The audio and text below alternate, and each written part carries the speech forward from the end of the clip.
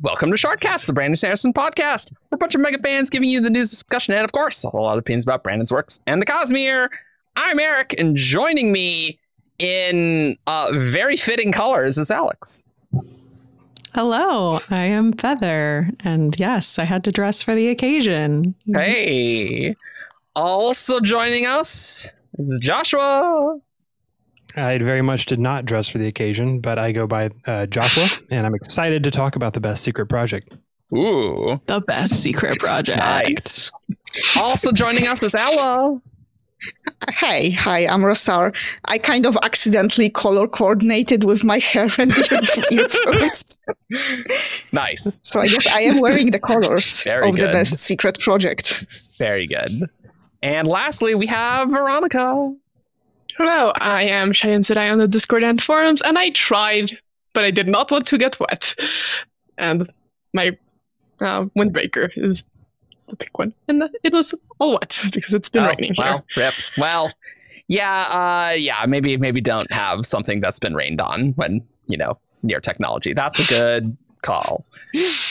I am Chaos, and today we are talking about Secret Project 3, Yumi and the Nightmare Painter, and Alex is so happy. I'm glad Alex could be here because Alex has been very busy editing Secrets in Stained Glass and was not sure if she could make this. So this is true. Yes. A bit of news. Yumi books are actually shipping in July. That's a thing. People have gotten theirs, and we're recording this on the 8th. Wow, incredible. They're so pretty. Yeah, it's pretty good. Glad they, could get these soon, and I can't wait to read the physical book because this book is gorgeous. Just I can tell from the PDF. It's completely gorgeous. Oh, yes. So good. Everything about it. Beautiful. So why don't we go through and talk about some spoiler-free reactions, and then we'll quickly go into spoiler reactions. Once we do spoiler stuff, I imagine we'll have full Cosmere stuff like eventually in this episode. We might compare with Tress, maybe. We'll see what's up. Spoiler-free reactions. Alex, go. You're first. I don't even know where to start. Honestly, this might be a contender for my favorite Brandon book of all time, and that's not an exaggeration, except it feels weird to say that just because it doesn't feel like any other Brandon book. So, but yeah, this book basically had everything I could ever want in a book. I loved the characters a completely normal amount. I'm very normal about both of them so much. Oh my gosh.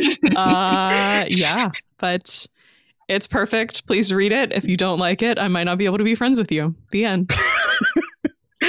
Alex will personally go to you in the comments and dislike every single negative comment on the YouTube video. I love them so much. I love them so much. Very good. Josh, what's up? This is my favorite standalone Cosmere book. I will say that. So I would rate it very, very highly. I think it's a lot of fun. I think there's like some things that just personally work really well for me, and we can kind of get into the details with spoilers. But so I can understand why some people it might not be their cup of tea, but I think this book does a lot of stuff really well. I like it better than Tress. It's a little bit more serious than Tress, and so I appreciate that aspect of it. Cool. Alla. Well, I really enjoyed it. One of my favorite Brandon books, definitely my favorite secret project so far, though I have not read Frugal Wizard, but I also don't want to, so... Yeah. Yeah, definitely favorite so far. It's different from Brandon's usual, because, this isn't... It's a subgenre he hasn't done before, because this is... You should probably know before you read it, this is a fantasy romance. Yes. And it is probably the best romance Brandon has ever written. By a long shot. Mm-hmm. Not even close. So, yeah. One of my favorites for sure. Veronica, what'd you think? When the previews came out, it felt like I hadn't as connected as strongly immediately to the characters in the world as many other people did just in the discussion. And I was very surprised by how much I enjoyed this book. I don't finalize overall rankings until I reread, but I definitely like this more than Tress and probably more than any other like Brandon standalone book. Yeah, I mean, the characters are something, then the romance was very well done. I am very curious to see the opinions of my friends who are more like actual like romance readers who read a lot of romance and how this compares, because like I told them like this is leaps and bounds better than any other Brandon romance, and like I know the bar for that is really low, so I'm curious about the general like impressions of this fantasy romance versus like so many others that exist. Yeah. Yeah, basically that's it.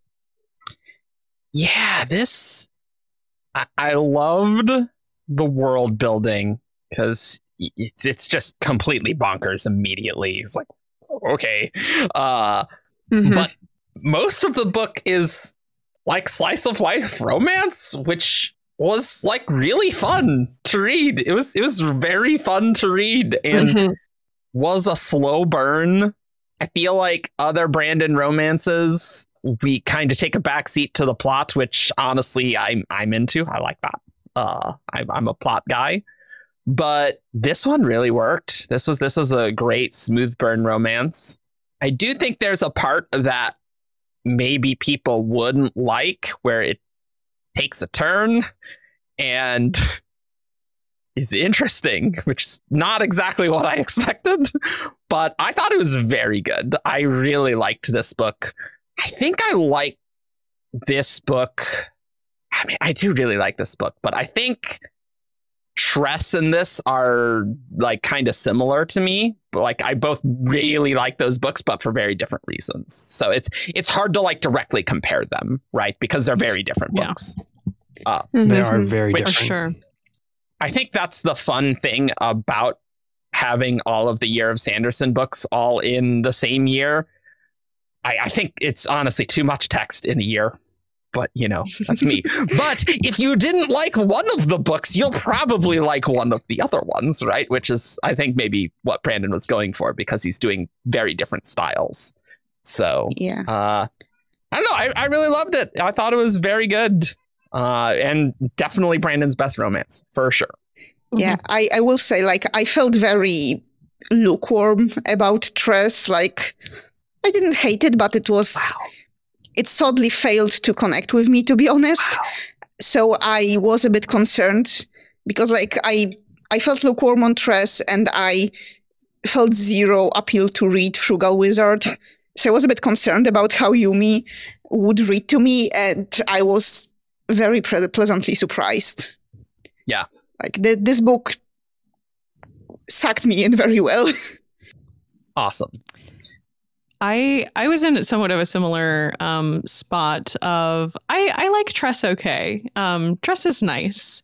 I don't feel any like burning desire to go back to Tress or to like talk about Tress at length. Whereas this book, like from the first chapter in both of the characters' point of views, I was like, oh, I love both of you immediately and completely, and I would die for you.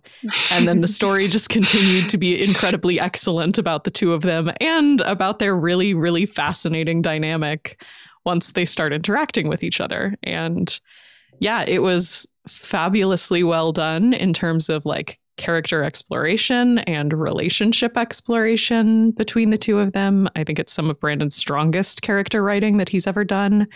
And I think that's why the relationship works. Not necessarily because the dynamic is the interesting part, but because he put the work into Yumi and Painter separately. And therefore, once you have done that work, when they come together, there's so much interesting interaction that can happen between these two really deep and well-realized characters. Yeah. I agree with that. I also really like the atmosphere and the setting. This book and Tress are way more weird than a lot of Brandon's books tend to be. They're more like Roshar, where it's just like very alien. And so I was entranced by this book from the opening lines talking about the Heian. Something about just that simple description really hooked me and interested me.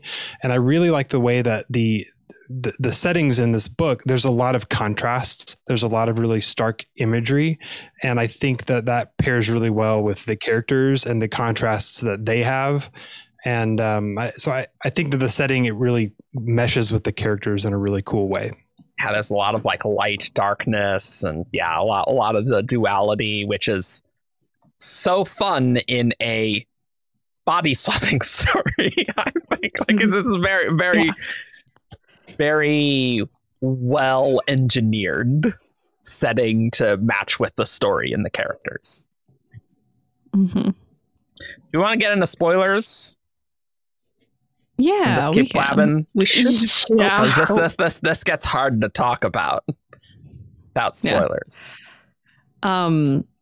Well, I think when we talk about sort of like the premise and like the body swapping that is part of this book's plot and the two different settings that we're flipping between, I think it's fascinating how unique a lot of it feels when it comes together, because a lot of the elements of this setting and this plot are actually pretty familiar. Like, body swapping stories have been done before. You know, it's a little bit of like a dual isekai where they've been yanked into a world they don't know anything about. You know, on one hand, we have a very like modern city, neon, dismal, rainy vibes, and then we have this very sort of pastoral, high ceremony on the other side, and you can see that there are very strong real world inspirations for these. You know, Brandon's talked about both Japan and Korea being setting inspirations for the different sides of the settings. But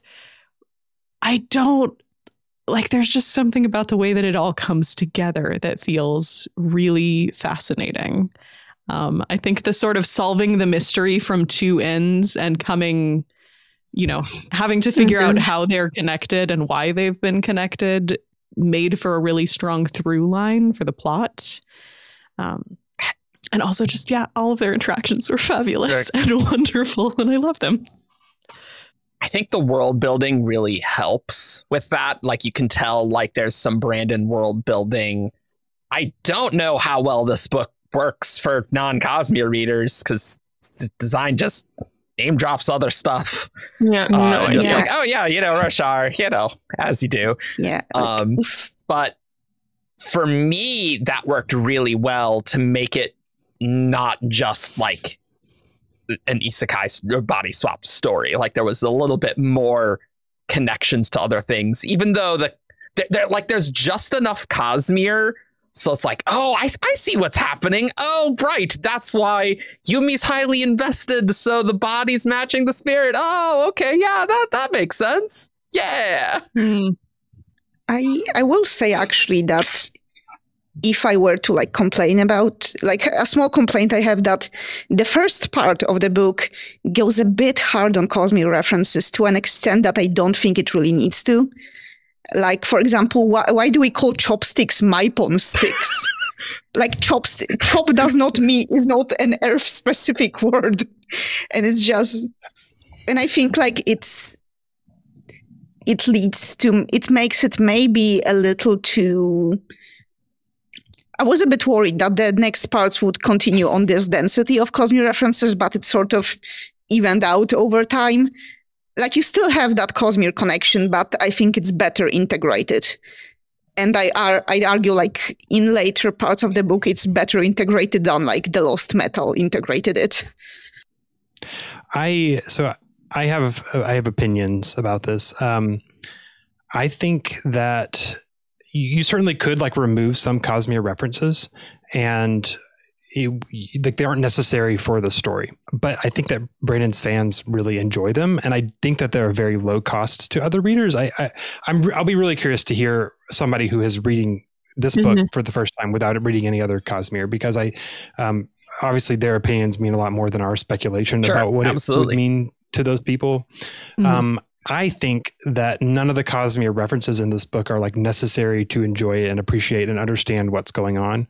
Even the more intense ones, like Design showing up. I think she works as just this really strange. I mean, you've got other aliens in the book. There's 6-armed aliens, and there's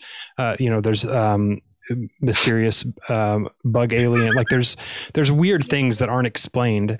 And I guess maybe I'm just like comfortable with reading books where I don't understand, like where things like that pop up and it's just like, oh, there's a weird element, and I just kind of accept that it is what it is.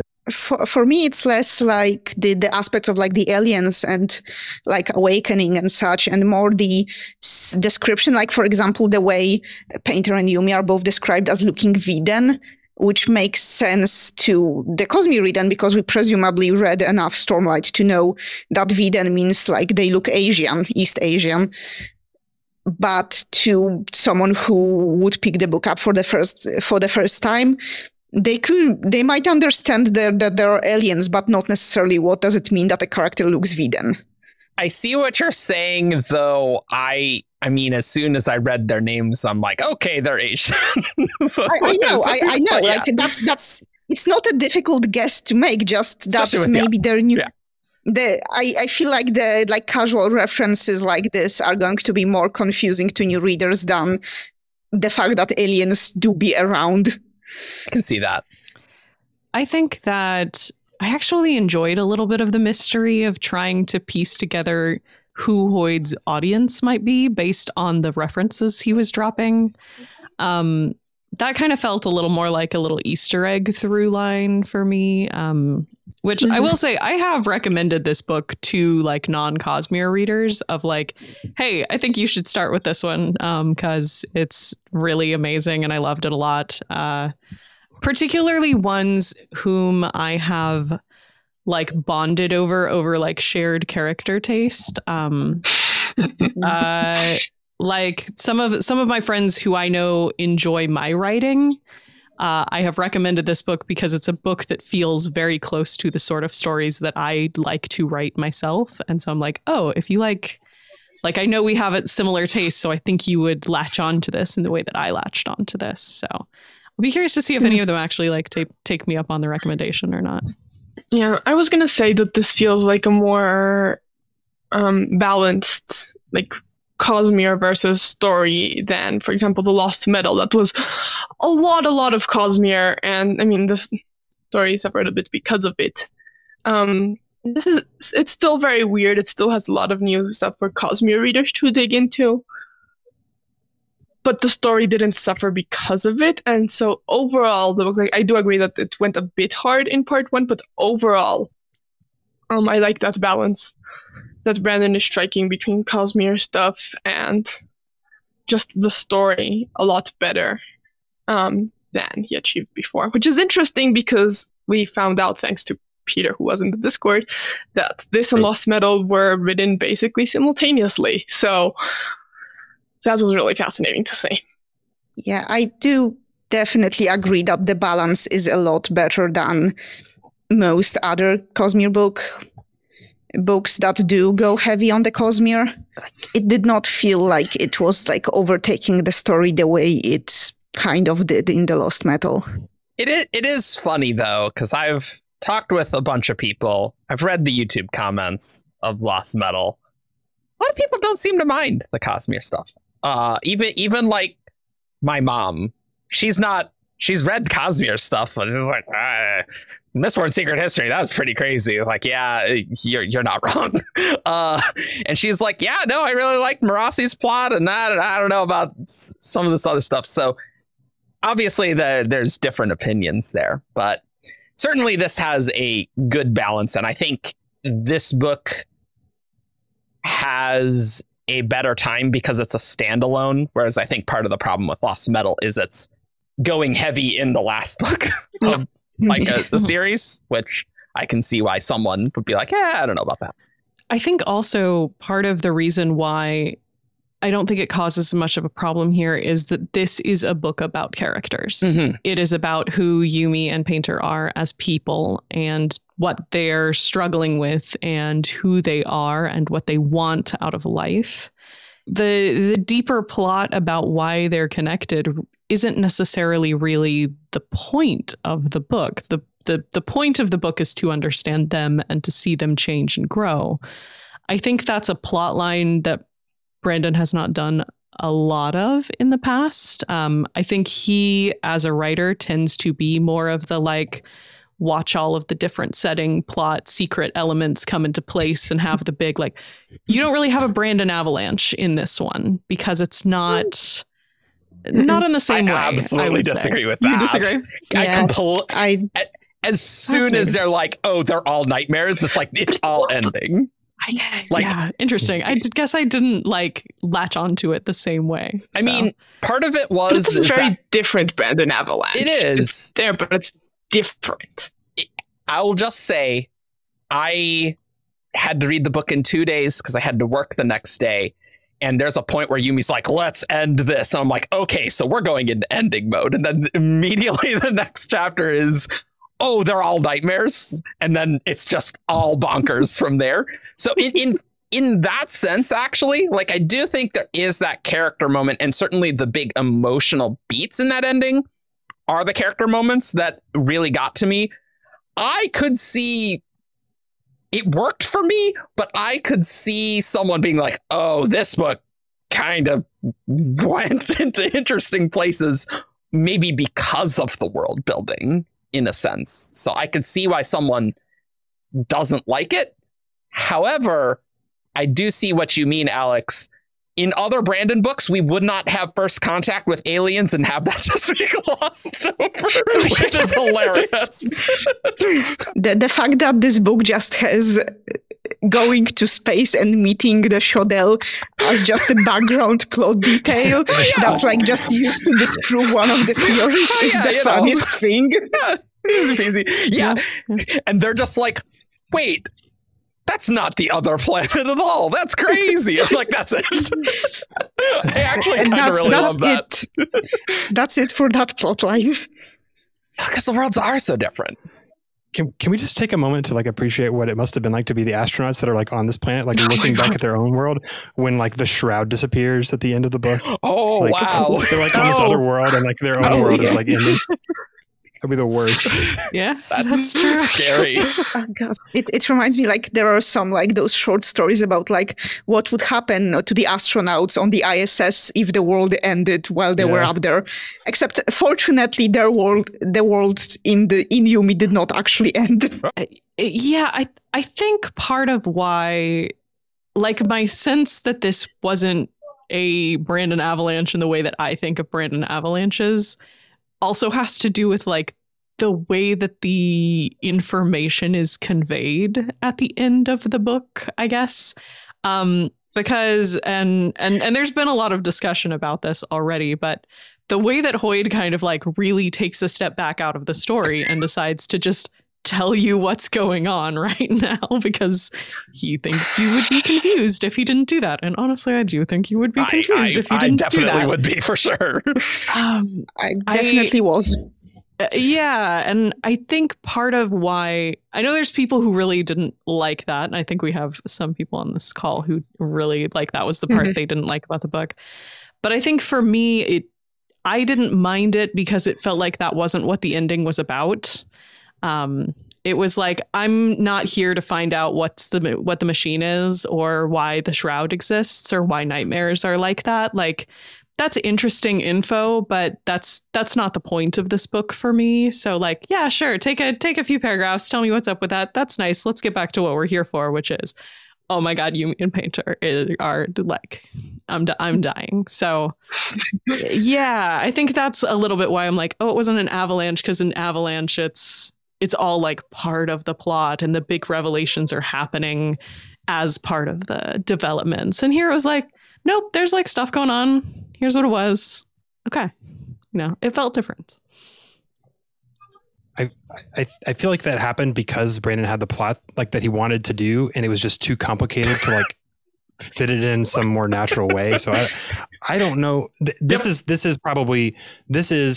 probably my only like real complaint about the book. There's things about it that I might say like I wish were better in some way or could be better, but this is the only thing that I have a gripe about, which is Hoyd's info dumping in chapters 39 and 40. I think like in 39 he like takes like one section to talk about it, and then 40 it's like three different, like he just keeps coming back into the story to talk.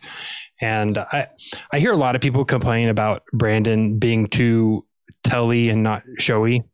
And this was like the worst case of Brandon ever doing that I can think of, where he's just literally like has the narrator sit down and like, let me explain like what's happening at the end of this book, because you don't know how to like the plot. I wasn't able to like show you what's happening in the plot. So I'm just going to have Hoyd tell you what happened. And so I don't like that. I don't know exactly how it could have been fixed. I think some of it could have been tossed out because it's not the point of the story. Maybe some of it could have been, offloaded to the epilogue or another epilogue. Some of it maybe could have been like overhearing conversations with the scholars or something. I just wish that he found some way to make it work. Maybe it's just like the plot he picked to write, like there wasn't a better way to do it. But whatever the case may be, I didn't like Hoyd just telling me all these things for so long. No, I completely agree with that.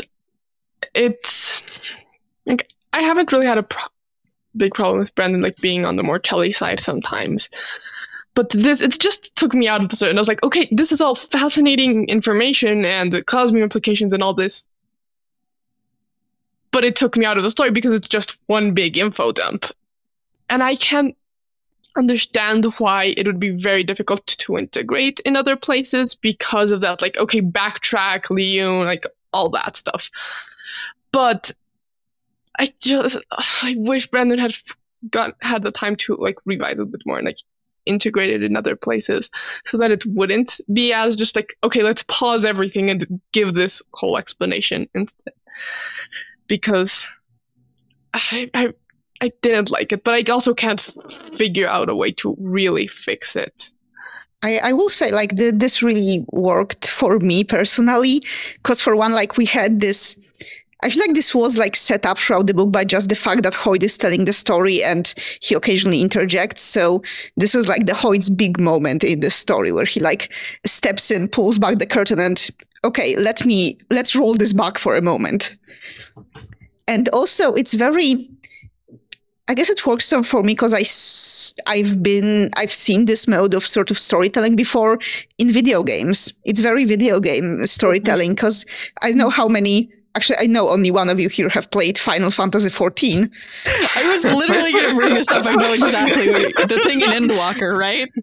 Not just like there's a lot. It does it a lot because, like in Final Fantasy XIV, occasionally when the story wants you to know a plot point that your character would not be there for, it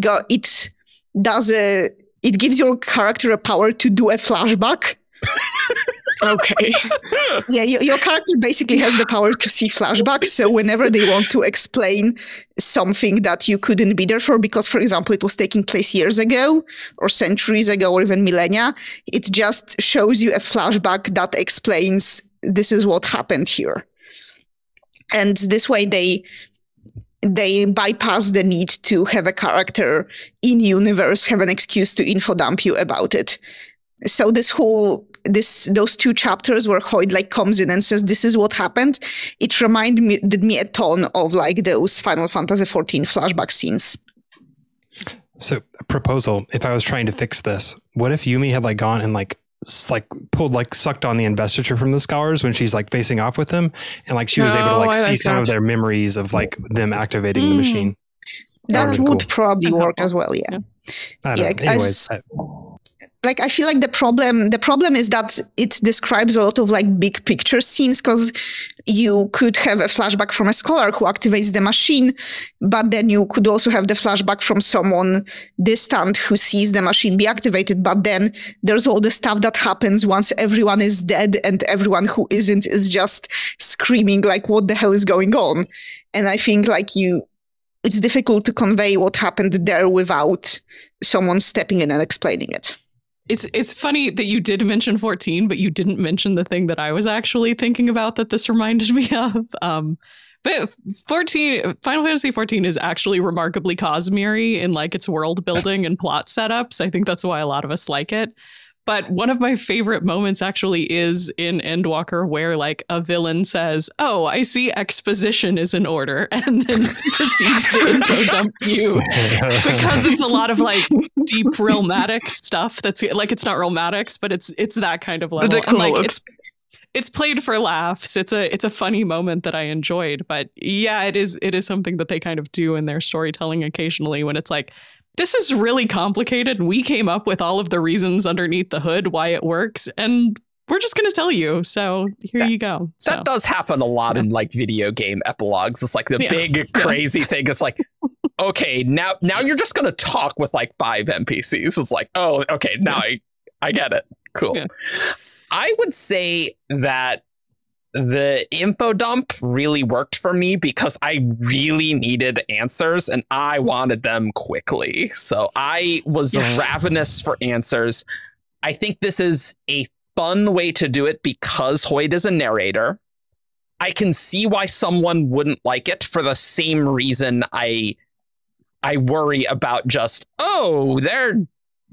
we're just going off the rails. They're all nightmares. What is happening? Like it was really wild. Like for a slice of life story, there were those horror elements, obviously, with the nightmares. But I imagine some people wouldn't like that switch. But it really worked for me, and the info dump really worked for me. It's like this high fantasy stuff where I do want to know about the world. Like just tell me.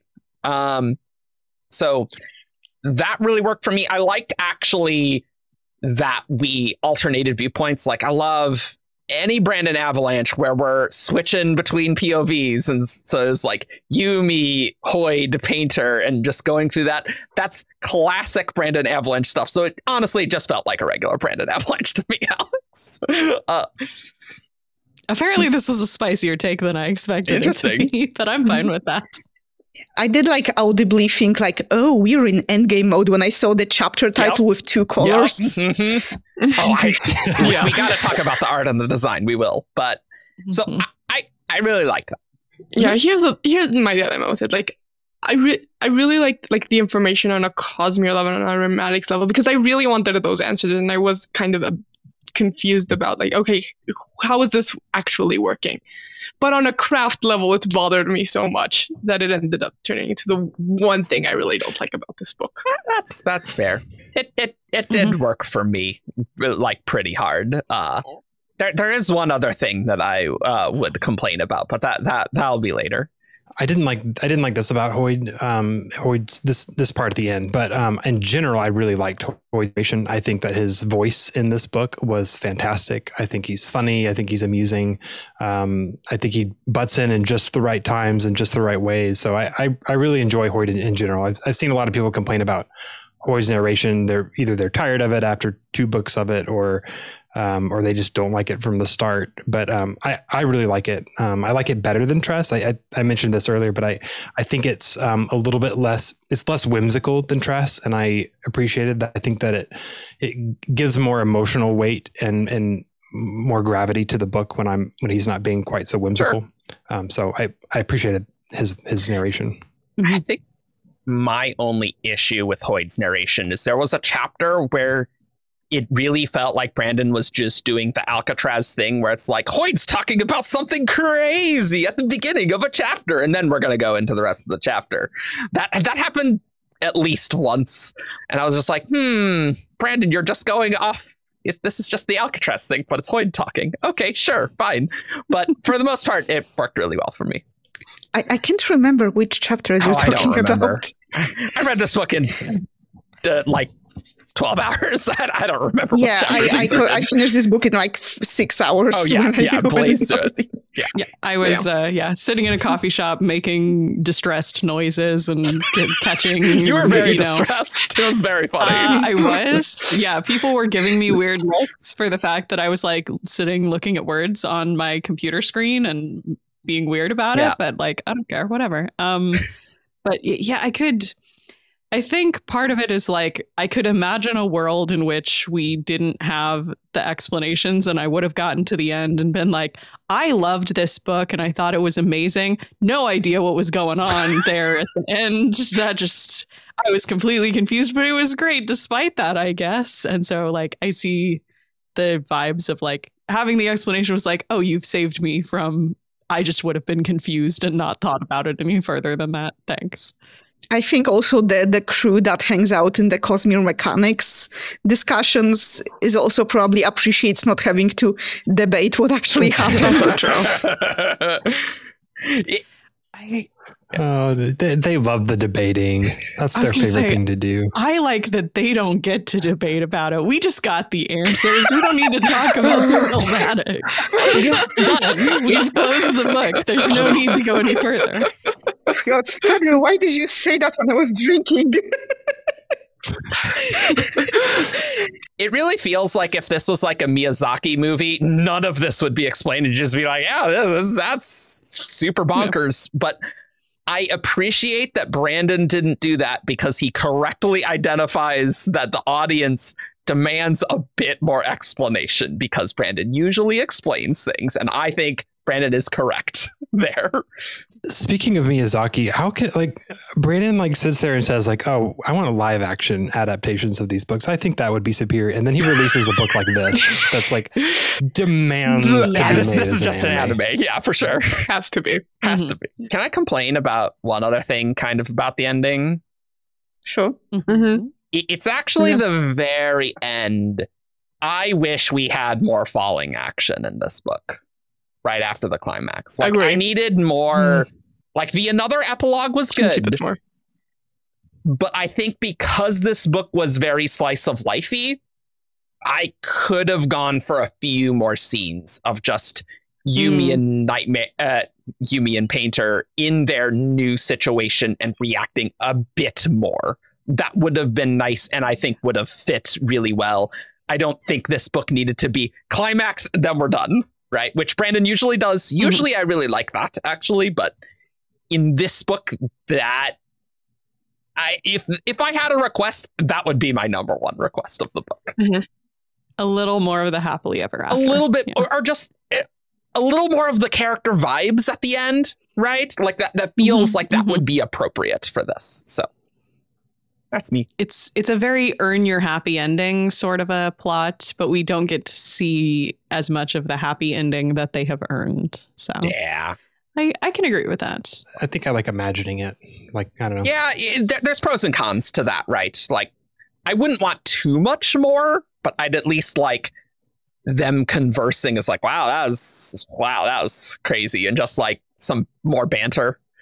There, I like the banter and a conversation with Yumi and Painter and then a conversation with them and Painter's friends. I think if we had 2 conversations and then Hoyd's narrating, I would have been 100% happy. I don't think it needed any more than that. Where they have to explain that she's not actually his sister and actually they're deeply in love. It'd be so funny, It'd be really funny. I admit, for me, I have fun imagining the moment where Painter's parents arrive in the city to make sure their son is okay, and all the Painter's friends are asking, where were you hiding this cool sister? And they were and they are what?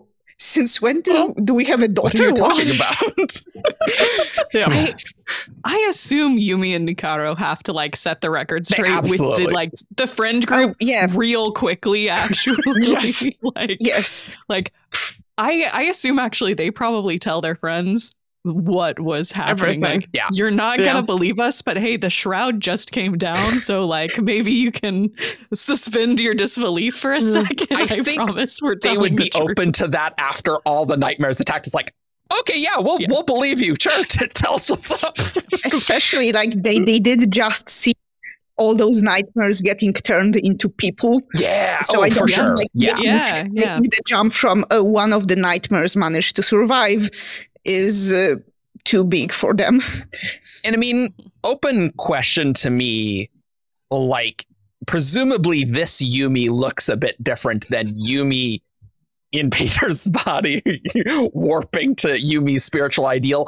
I don't know exactly how different that would actually look. I don't know.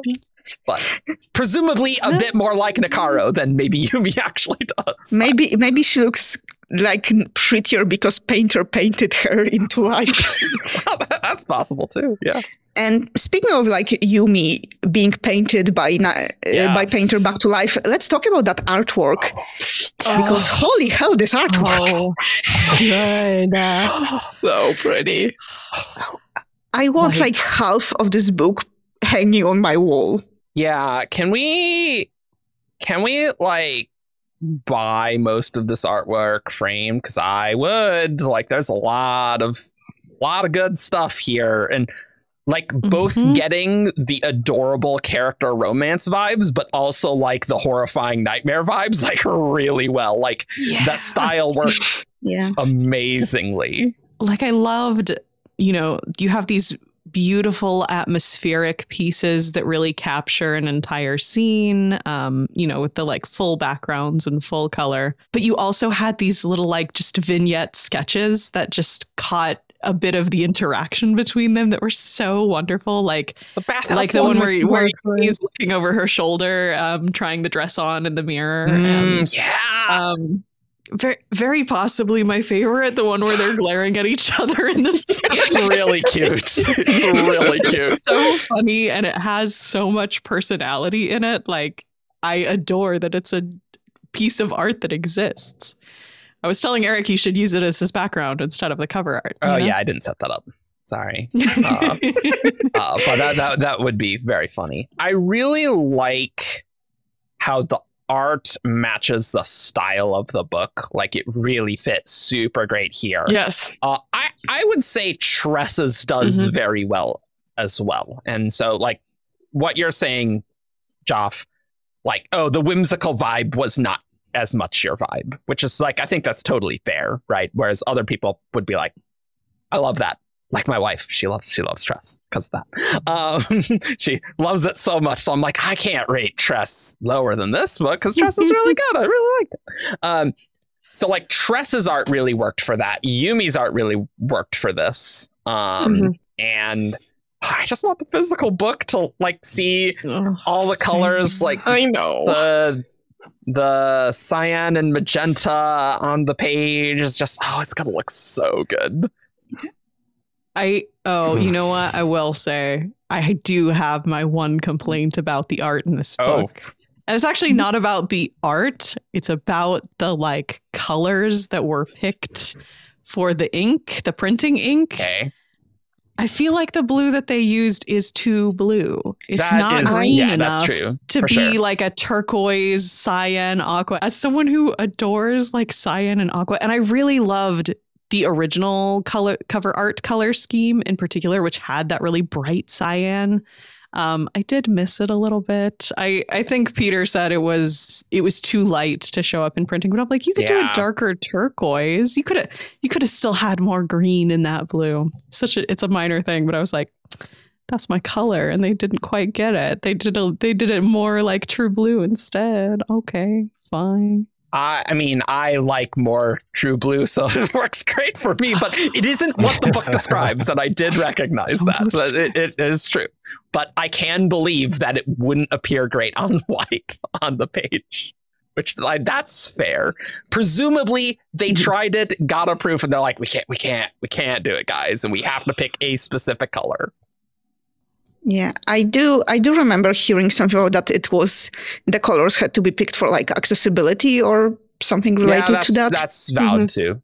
I also like speaking of the cover. The secret project cover that they originally revealed was my favorite of the four, and I did not expect that the actual cover would outdo all me, but like this cover is just stunning. I'm looking back at the original Secret Project 3 cover, Honestly, the blue doesn't look that different. I'll be totally honest. It looks really similar to what's here. It matters to me. It's really similar, actually. It's less the blue that's on the cover and more the one that they do like the accent printing on in the pages themselves. Fair. Like the cover looks. It's a little more sky blue, and I'm like, that's not. I need more green in that, please.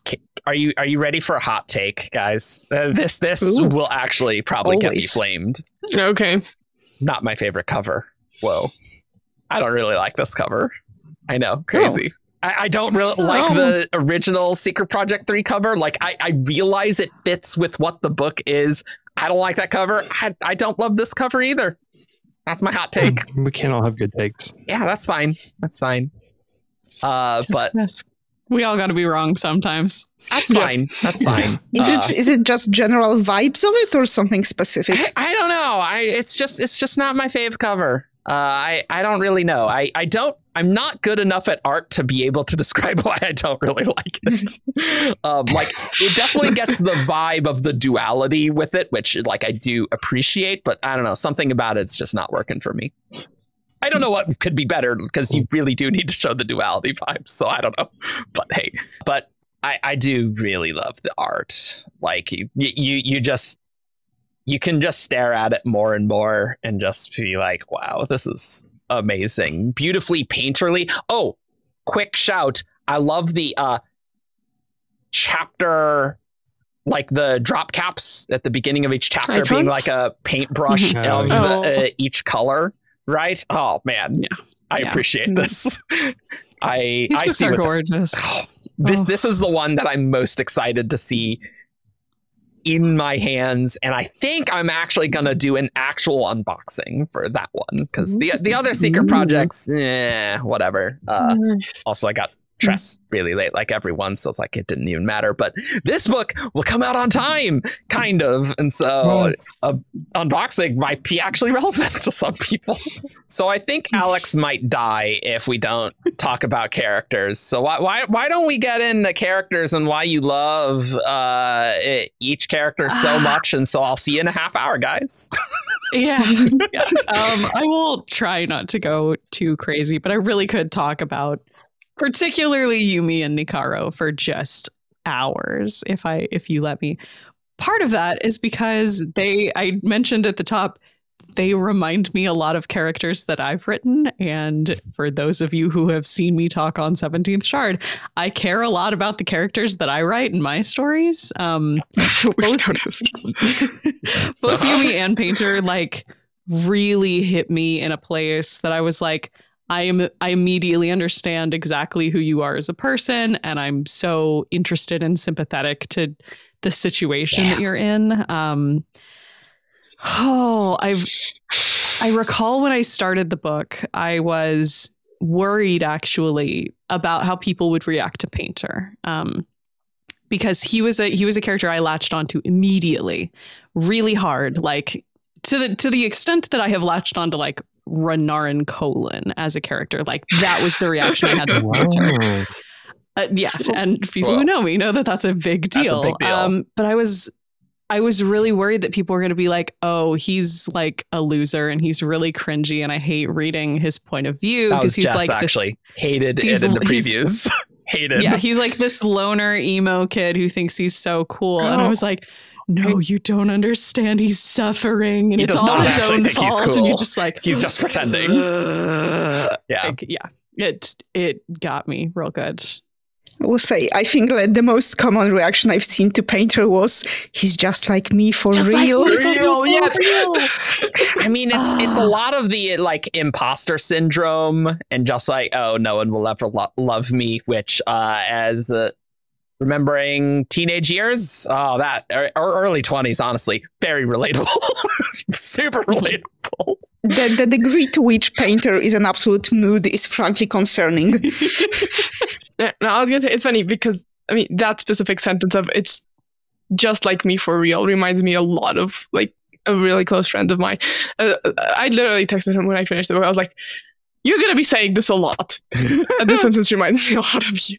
If there is one meme to come out of this book, let it be the Painter is just like me for real.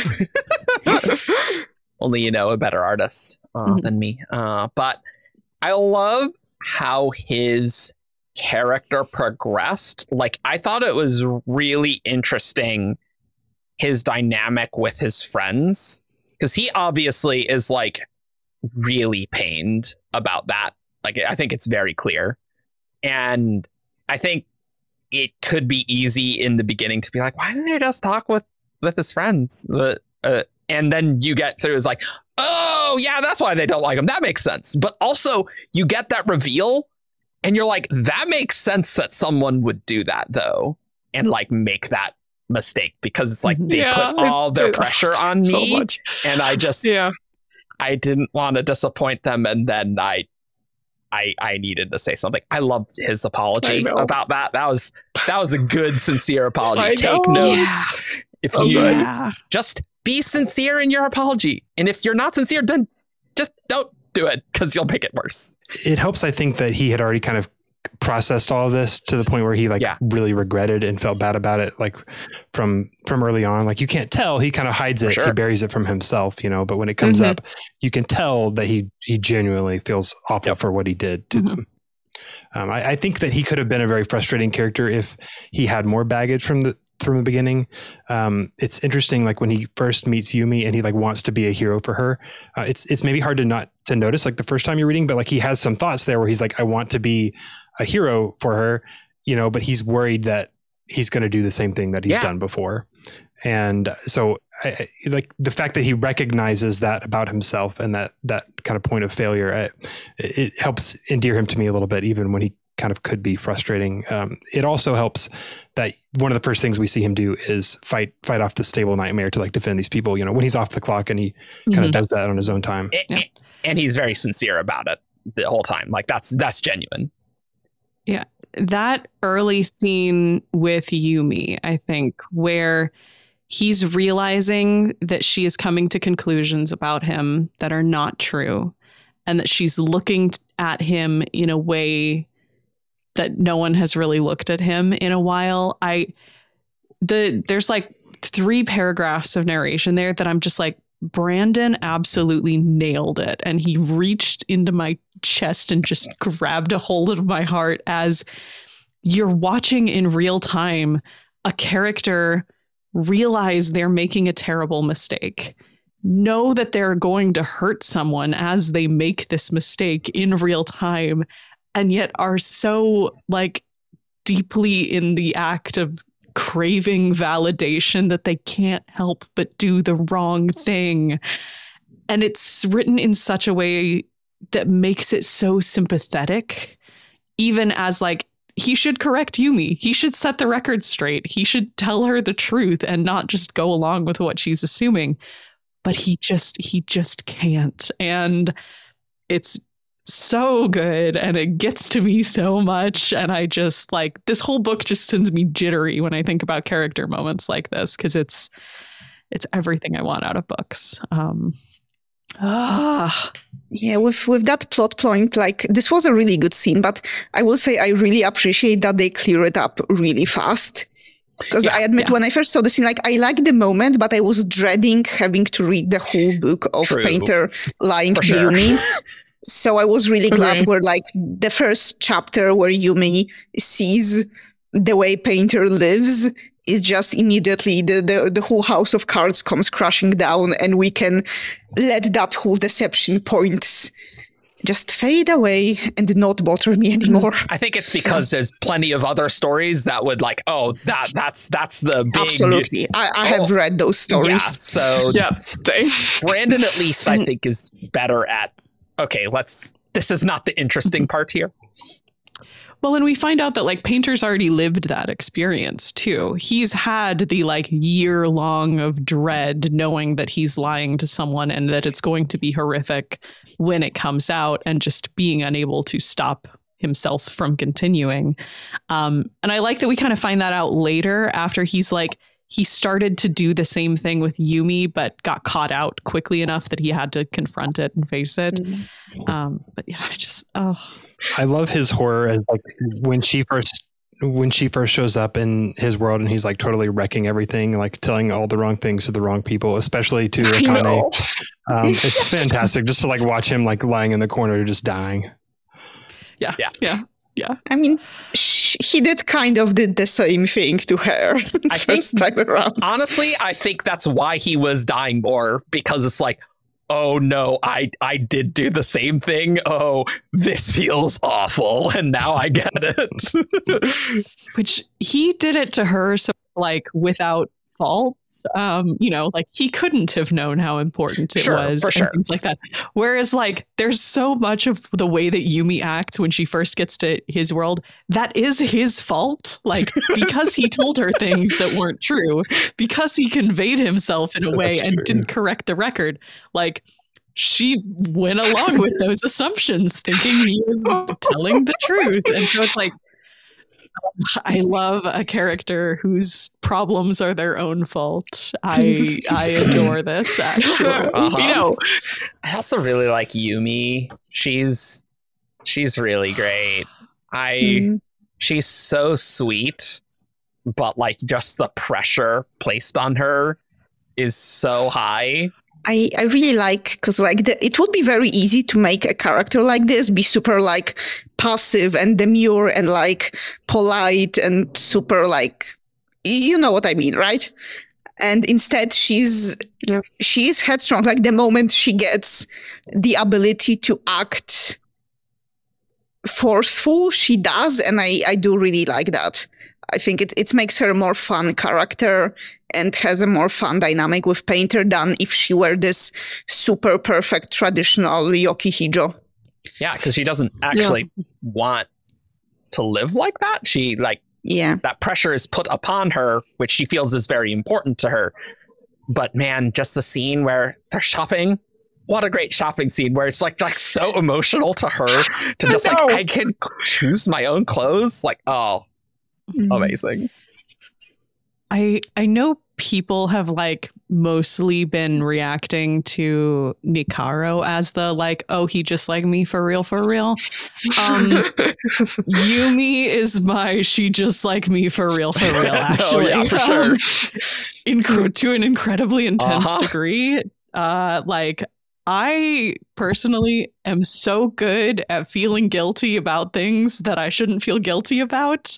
I think it's one of my innate talents. I can confirm this is accurate for sure. It really is.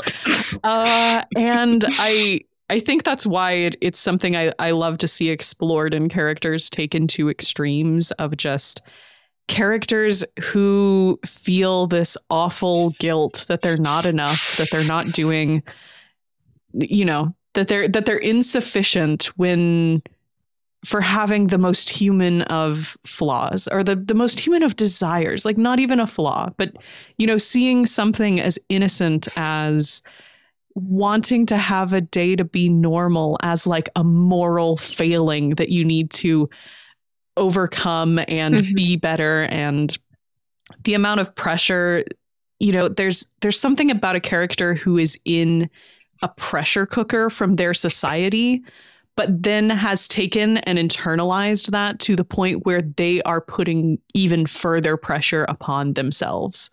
Like, that is an archetype that I love to see sort of explored. And I think there's so much, God, I want to use like a chemistry term, like potential energy in that situation as soon as it breaks open, you get to see such a fascinating development of a character who is stepping out from under that pressure for the first time, or letting themselves feel, or letting themselves be okay with not being perfect or living up to the crazy expectations that were never reasonable. Like, realizing the expectations they're under were not I'm just like, I could talk forever about Yumi too. So like, the more I think about these characters, the more like I relate to like bits of them, like really, mostly because I've dealt with those situations differently.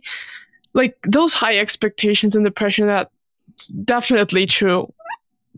And then IB beat most of that out of me. Like, it forced me to deal with it. But I see it all the time in my sister. And but then I have like like the art connection and the theme and of wanting to really do something, but sometimes questioning like your artistic abilities. When you start like comparing yourself to other people, and like, oh, but I'm never gonna get there.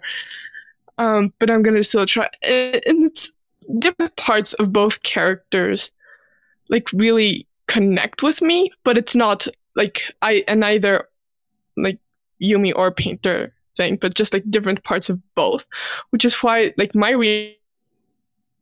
like me for real, or she's just like me for real. It's just these different things about both of them, like together, are things that I really, really relate to. I was very surprised to see that in this book. I wasn't expecting that. Yeah, for sure. And it kind of brought me to tears when I was reading it. I was like, just like having no words to describe what it was, you know? Yeah. I loved the scene where like she just goes out to want to explore. Like it's a very like princess in the castle gets to go outside for the castle for the first time, but also just the deep moral failing aspect that you were talking about, Alex, kind of makes it a bit different than that, which I really like. But what a great character. And I also just want to say I love the magical aspect of her snacking so many rocks in the beginning, and that being, no, Yumi is literally, she's basically been doing this for 2,000 years. She's 19, but just the magical situation, she is literally the best that like anyone could be, and I loved that. That was so good. Speaking of this whole like age thing, yes, a question I have for you. Do you suppose now that Yumi is like a nightmare painted into life, do you think she's immortal? No. I think she could have made herself immortal if she wanted to, but I don't think she would have wanted to. I think she made herself normal.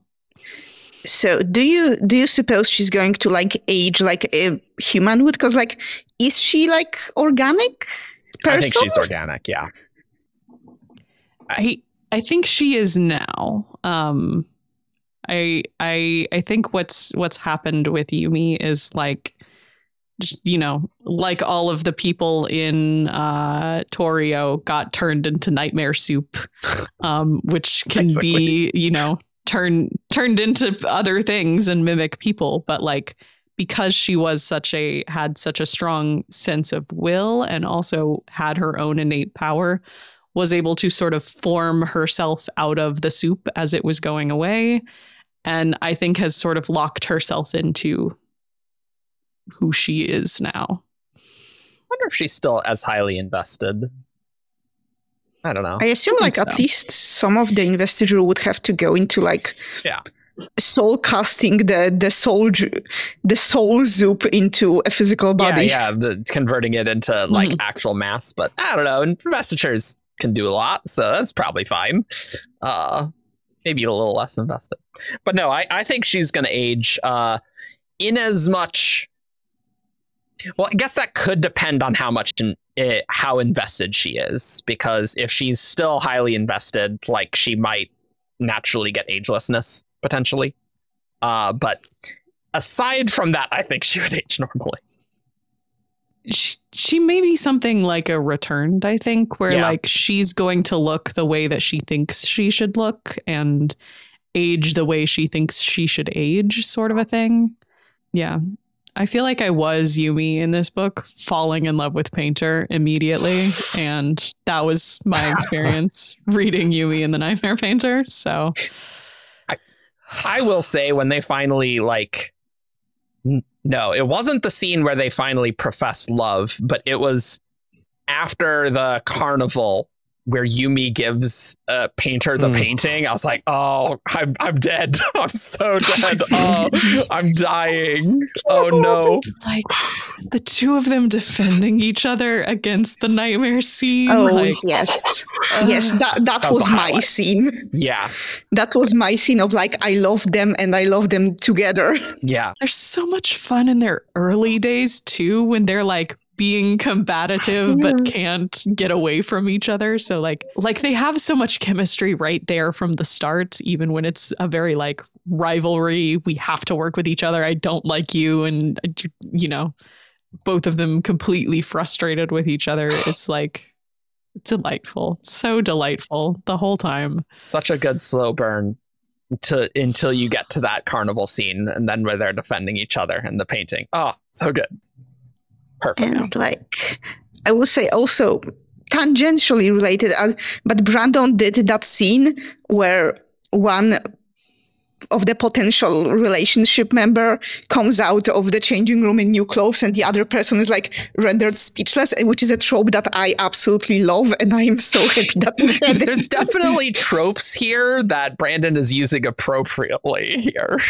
I think part of what made this romance work so well was actually like how far Brandon leaned into the sort of like sensuality and physical attraction between these characters, which is something we do not have a lot of in Brandon books. And I think like not only was it very well done here and very tastefully done, it was incredibly realistic. Especially for young and inexperienced people, right? Like super realistic. Yeah. Having them have to go do the ritual bath sequence like an hour after they've met each other for the first time, like that sets a tone for the book as a whole, but also like for their relationship. We got so much characterization for like who Painter actually is as a person, as like a guy who's being put in that scenario, and the way that he reacted and the ways that he was, you know, somewhat understandably overwhelmed and not acting in the best way, but also the like respect that he tried to have for the people around him who didn't know that he was there. We got to see a lot of his values and what's important to him in the midst of, before this, Painter's tried really hard to convince us that he's not like that good of a person and that he's the loner type. He doesn't care about people. He doesn't need friends. And it's like, okay, but when push comes to shove, like you're trying to avert your eyes from the attendants because they don't know you're there and you want to be respectful for that. Yep.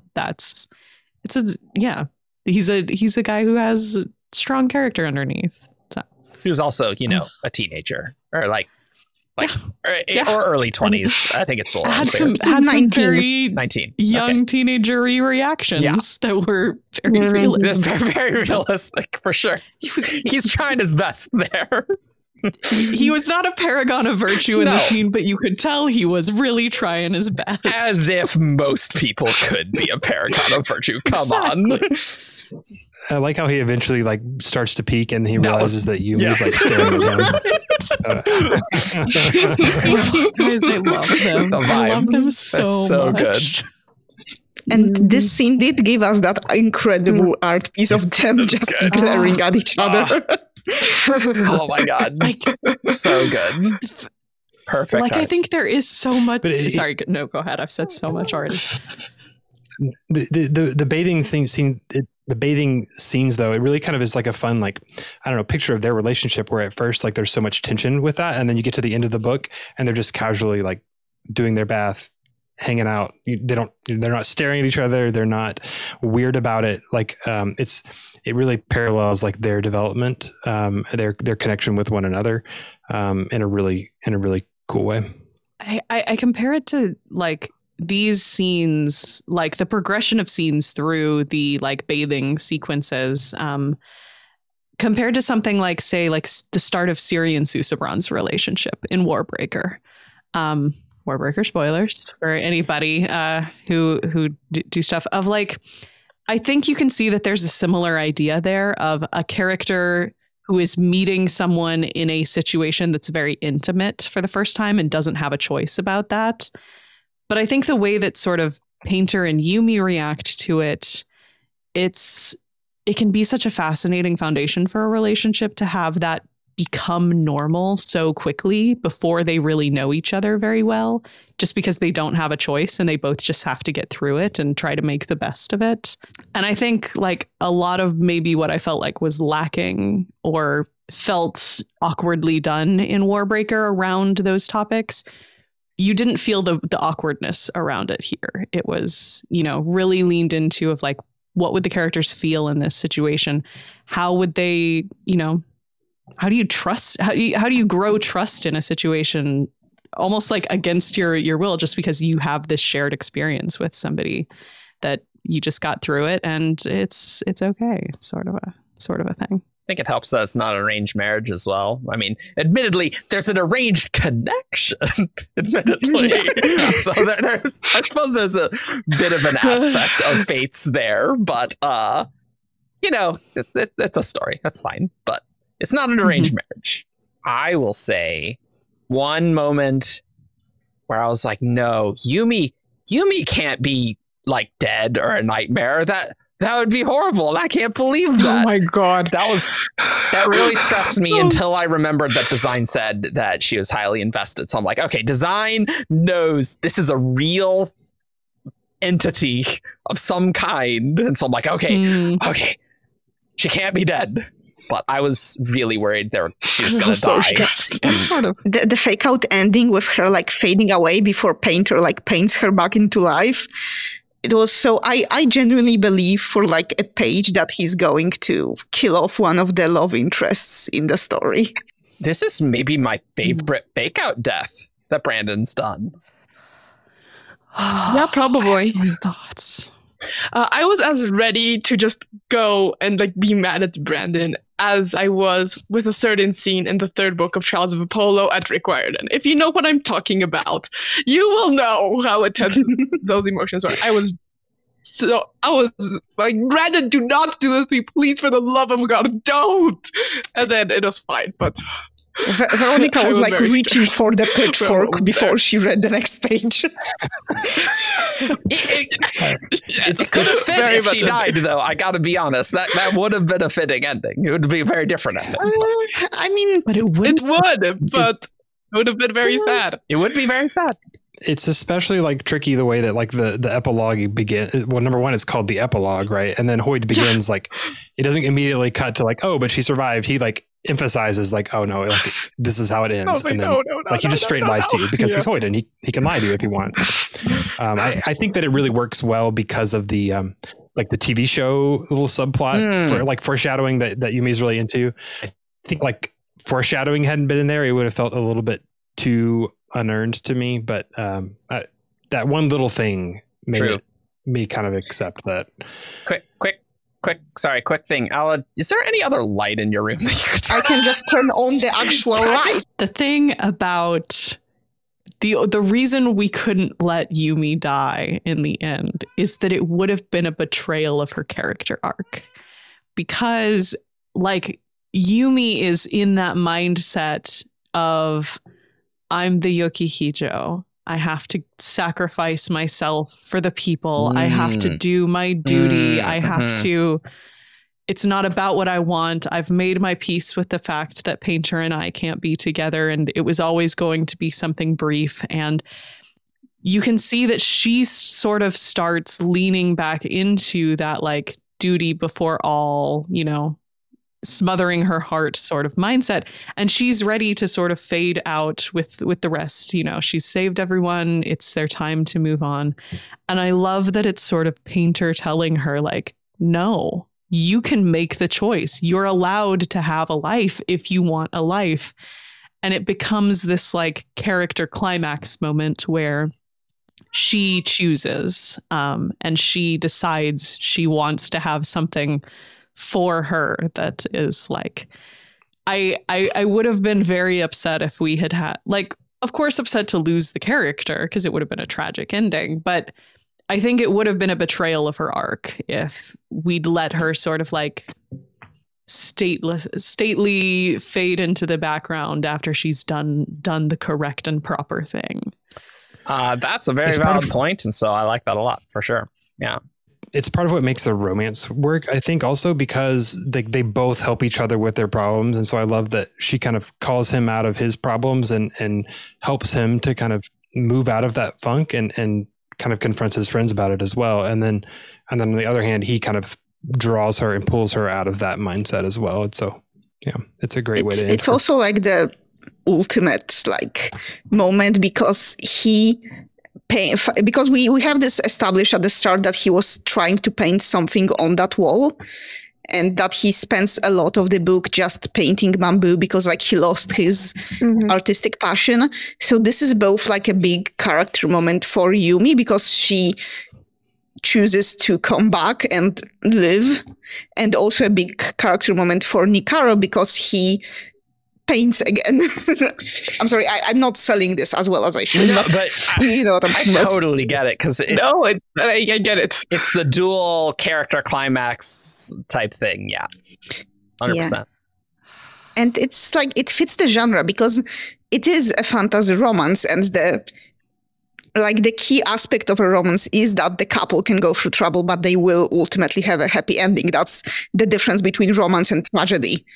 So it would be by necessity, capital R romance has to have a happily ever after, and there have been so many discussions about this with my friends who are romance readers.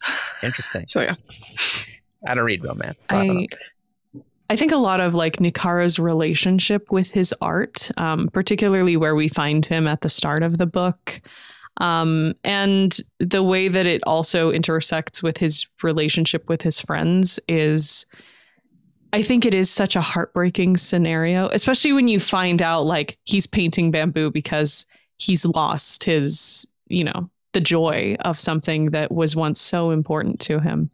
I think it's so telling that so much of the narration in his point of view doesn't use his name. It calls him painter because that's how he sees himself. And I don't believe the bit of narration at the very beginning where he's like, oh, because he's just, a nightmare painter and that's all it's like, no, it's because that's a part of your identity that's like so important to you. But having a character who has sort of given up on themselves to such an extent, who has decided that making any sort of effort just isn't worth it anymore because it's just gonna, what's the point? If it's good enough, it's fine, and has then like slumped to that point and then is trying to desperately convince themselves that they're happy there, is like, you can see through it immediately. It's very, because you just want to see him be like, no, actually I do care, and I do want to try, and I do want to do something, and It's good. It's so good. Yeah. And on that point of like art and like the theme and how it connects to Painter's character, I think that's the part that like I related to the most. I've never gotten as bad as Painter, but there are moments where I'm just like, things aren't working and it's frustrating. Like, well, how am I ever just gonna nail it? Like, these people I know who just do so well, and I read them and I barely have any feedback to give because it's working so well. But also of like, when it's working, and the frustration that it has been like really hard like to convey to like my parents, for example, when we were talking about this. Like, I have very big issues with the publishing industry and how it works, but I still want to do it because I love it. Yeah. And then like I try to explain that and to my parents, and they're like, but why? Like, is this really what you want to do? And I'm like, well, yes, that doesn't mean that the system isn't flawed, and it's incredibly flawed. And it's really hard to like put that into words, and like that duality of like, I love this, but sometimes it can be so hard that there are moments that you're like, well, I'll see what happens. But when it works, it really works, and it reminds you why you love it so much. And I think that this book just really captured that feeling in a way that, I mean, nothing ever had, honestly. I also liked how the Dream Watcher completely awful, and he never could have gotten in. So it's like, oh, nice, nice. Everything was screwed because nepotism and privilege. Nice Nepotism. Speaking of Very industry being problematic, Yeah. Pretty much. Yeah. It was nepotism all along. Yes. They're just it's such a good pairing dynamic. The like perfectionist who's trying way, way too hard, and the slacker who doesn't want to try at anything. And the way that Brandon has set up the plot so that they are literally tugging each other in the same direction it's like it's good. I couldn't love it more. I could not. Yeah, it's really strange. I'm sorry, I've been on this point a lot. Because like there are so many of like those like very like perfectionist tendencies that I have. I mean, I am the person that will stitch an entire skirt by hand because I want it to come out well, even if a sewing machine will make it so much easier. I mean, things in like life and that's like, well, I can't be that perfectionist all the time. And then sometimes it slides to the other direction. And so finding that balance between both things, it hasn't been easy. And I think that, I mean, this book, again, it captured both of those like sides like so well, which is why I don't think that I can relate to either Yumi or Painter like completely, like the most, like many people do, but just like this like gray area between both of them and like a bit where they are at the end. That's hit me so hard. Speaking of characters everyone loves, what about Leon? So well done. So well done. It was very interesting because obviously you hate her, right? And obviously Painter just like standing up for Yumi and just like, screw you, Leon.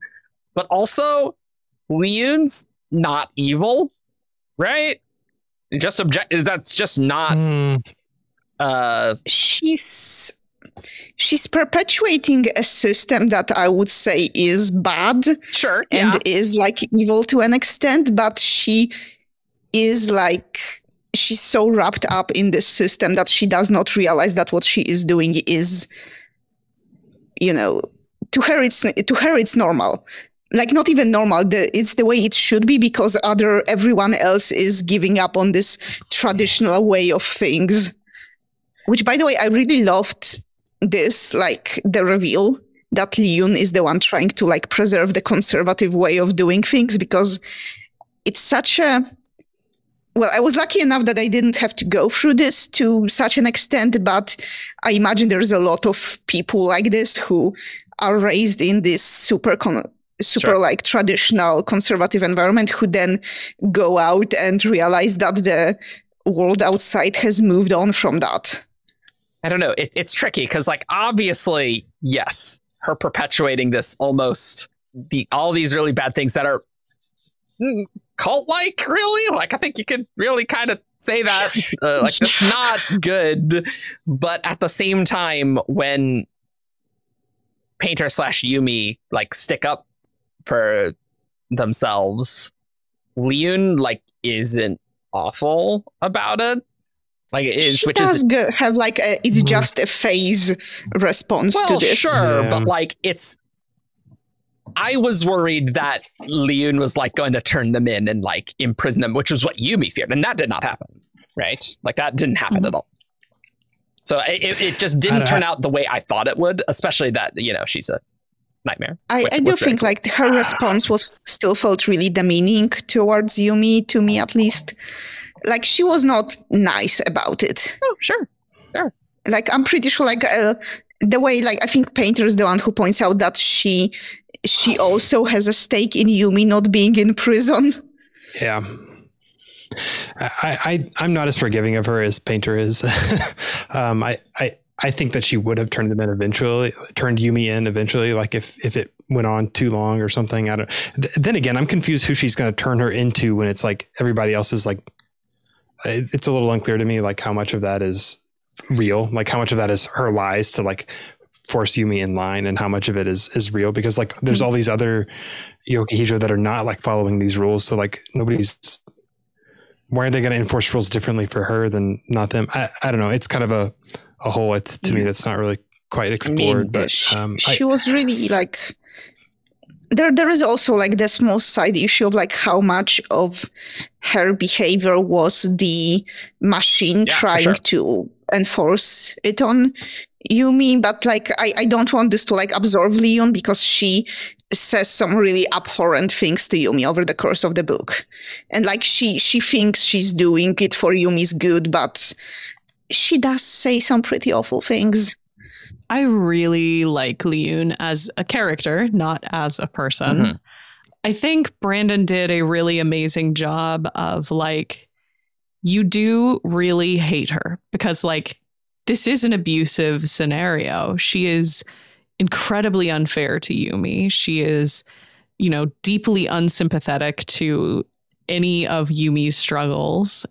And yet, I think what we start to see about Liyun once Painter has come into the picture, it doesn't make her sympathetic, but it makes her understandable, is how I would put it.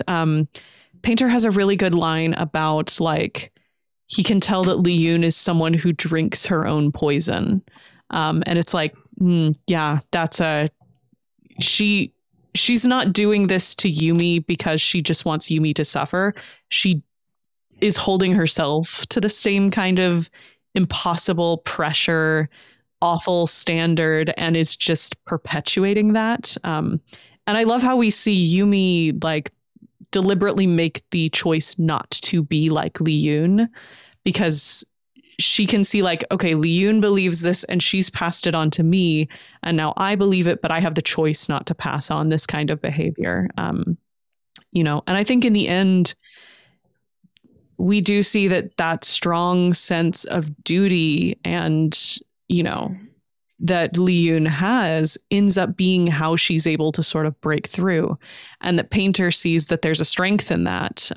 She's done so much awful with it, but he knows, you know, if he can tell Nightmare Liyun, you need to serve the Yokihijo, you need to get this to her. Liyun does have that strong sense of self, the word like Identity. Identity is a good word for it. Like, she can hold on to that sense of what she needs to do and will do it at all costs, and ends up being a part of what saves the day. And it's a sympathetic understanding of why people do awful things to people without absolving her. And it reminds me a lot of like the whole situation with Abuela and Encanto. And like the standards she holds like to her family, but also to herself. Like you see that without getting into too many spoilers, it's there, and it gets back to that toxic perfectionism of like, I have these standards for other people, but I hold myself to those high standards, and that just has this like effect on all the future generations that somebody has to break out of. And like, if you want to go more into that, Cinema Therapy has a great episode on Encanto where they talk about like how those standards affect community and affect like through generations, and it's a very different kind of antagonist that's become more prevalent, and I think it's important to talk about because these are things that real people experience. There are lots of people who like, or their families, or they do it themselves, like they hold themselves to these standards, and it can get into a very toxic mentality. And so I like the representation of like, these different types of antagonists that aren't just objectively evil, or I mean, it feels very different than many other of Brandon's books too. Yeah, this book really doesn't have like a central antagonist. I guess like Liyun is probably the primary antagonist. You know, the machine is behind the scenes, right? But you like during the book, like Liyun is kind of the main antagonist. The scholars to a small degree, you know, but the they're setting not really... is the antagonist, really. Honestly, Ikaro is his own antagonist. Well, Ikaro is also his own antagonist for sure. This delights me about him. That's the interesting thing, though, is that like, the characters are both like Yumi's kind of her own worst problem too, because she's so fixated on like her responsibility and her duty, and Liyun is a really good foil to that, where she's kind of the same way. Yumi got it from her, but she's able to kind of if there is anything in her that wants something different, she stuffs that down, whereas Yumi, just can't do that. So I don't know. She's an interesting foil to Yumi, I think. This is a small thing, but one little tidbit. When we first meet Liyun, she's wearing like an all black dress, And then in chapter 6, when like Yumi's in her wagon and she enters the door and she looks up and Liyun is like just a shadow in the door. Really? And I thought it was a really cool like foreshadowing that Interesting. Liyun is the because in between those chapters is when I like that. Nikaru like faces the stable nightmare, and so Oh, that's a kind of a that's fun. cool. that's foreshadowing. cool. This I- book is I will- rereadable for sure. I will admit, like my thoughts on Liyun don't go as deep as you all's. My basic thought on Liyun is like horrible person, cool monster. I mean, I thought that was a really cool reveal. It's like, oh, Liyun's like hunting Yumi specifically. I'm like, oh, that's pretty sweet, actually. Like, I Yeah. really dug that. Yeah, I really love that we tied the stable nightmare into the plot. It's not like some overarching evil cackling villain. It's actually just Liyun trying to get her girl back. And Painter using that, which I did think was very cool. That like she's awful, but there's humanity in there, even as She's awful, but she's usefully awful. Yeah. fascinating character. I love the way that Painter in particular is the solution to a character like Liyun in a way that Yumi, I don't think ever would have been able to break out of this sort of like cycle that she was in. She just doesn't have the ability to be irreverent enough in order to push back in the way that like half measures wouldn't have worked on Liyun. She's too good at sort of shutting down dissent and keeping control of her situation.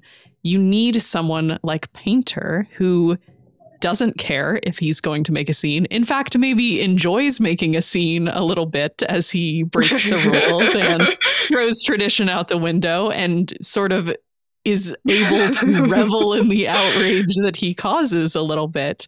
And like, I love how you see that Yumi is like horrified because it's her worst nightmare. Ha ha ha. But it ends up being the thing that she needed because Liyun does give concessions. She does go along with like, okay, you are the Yokihijo and I do have to do what you say. And she finds out about things like the reform movement that she never would have, like Painter and who he is as a person was the answer to a situation that Liyun had set up against them.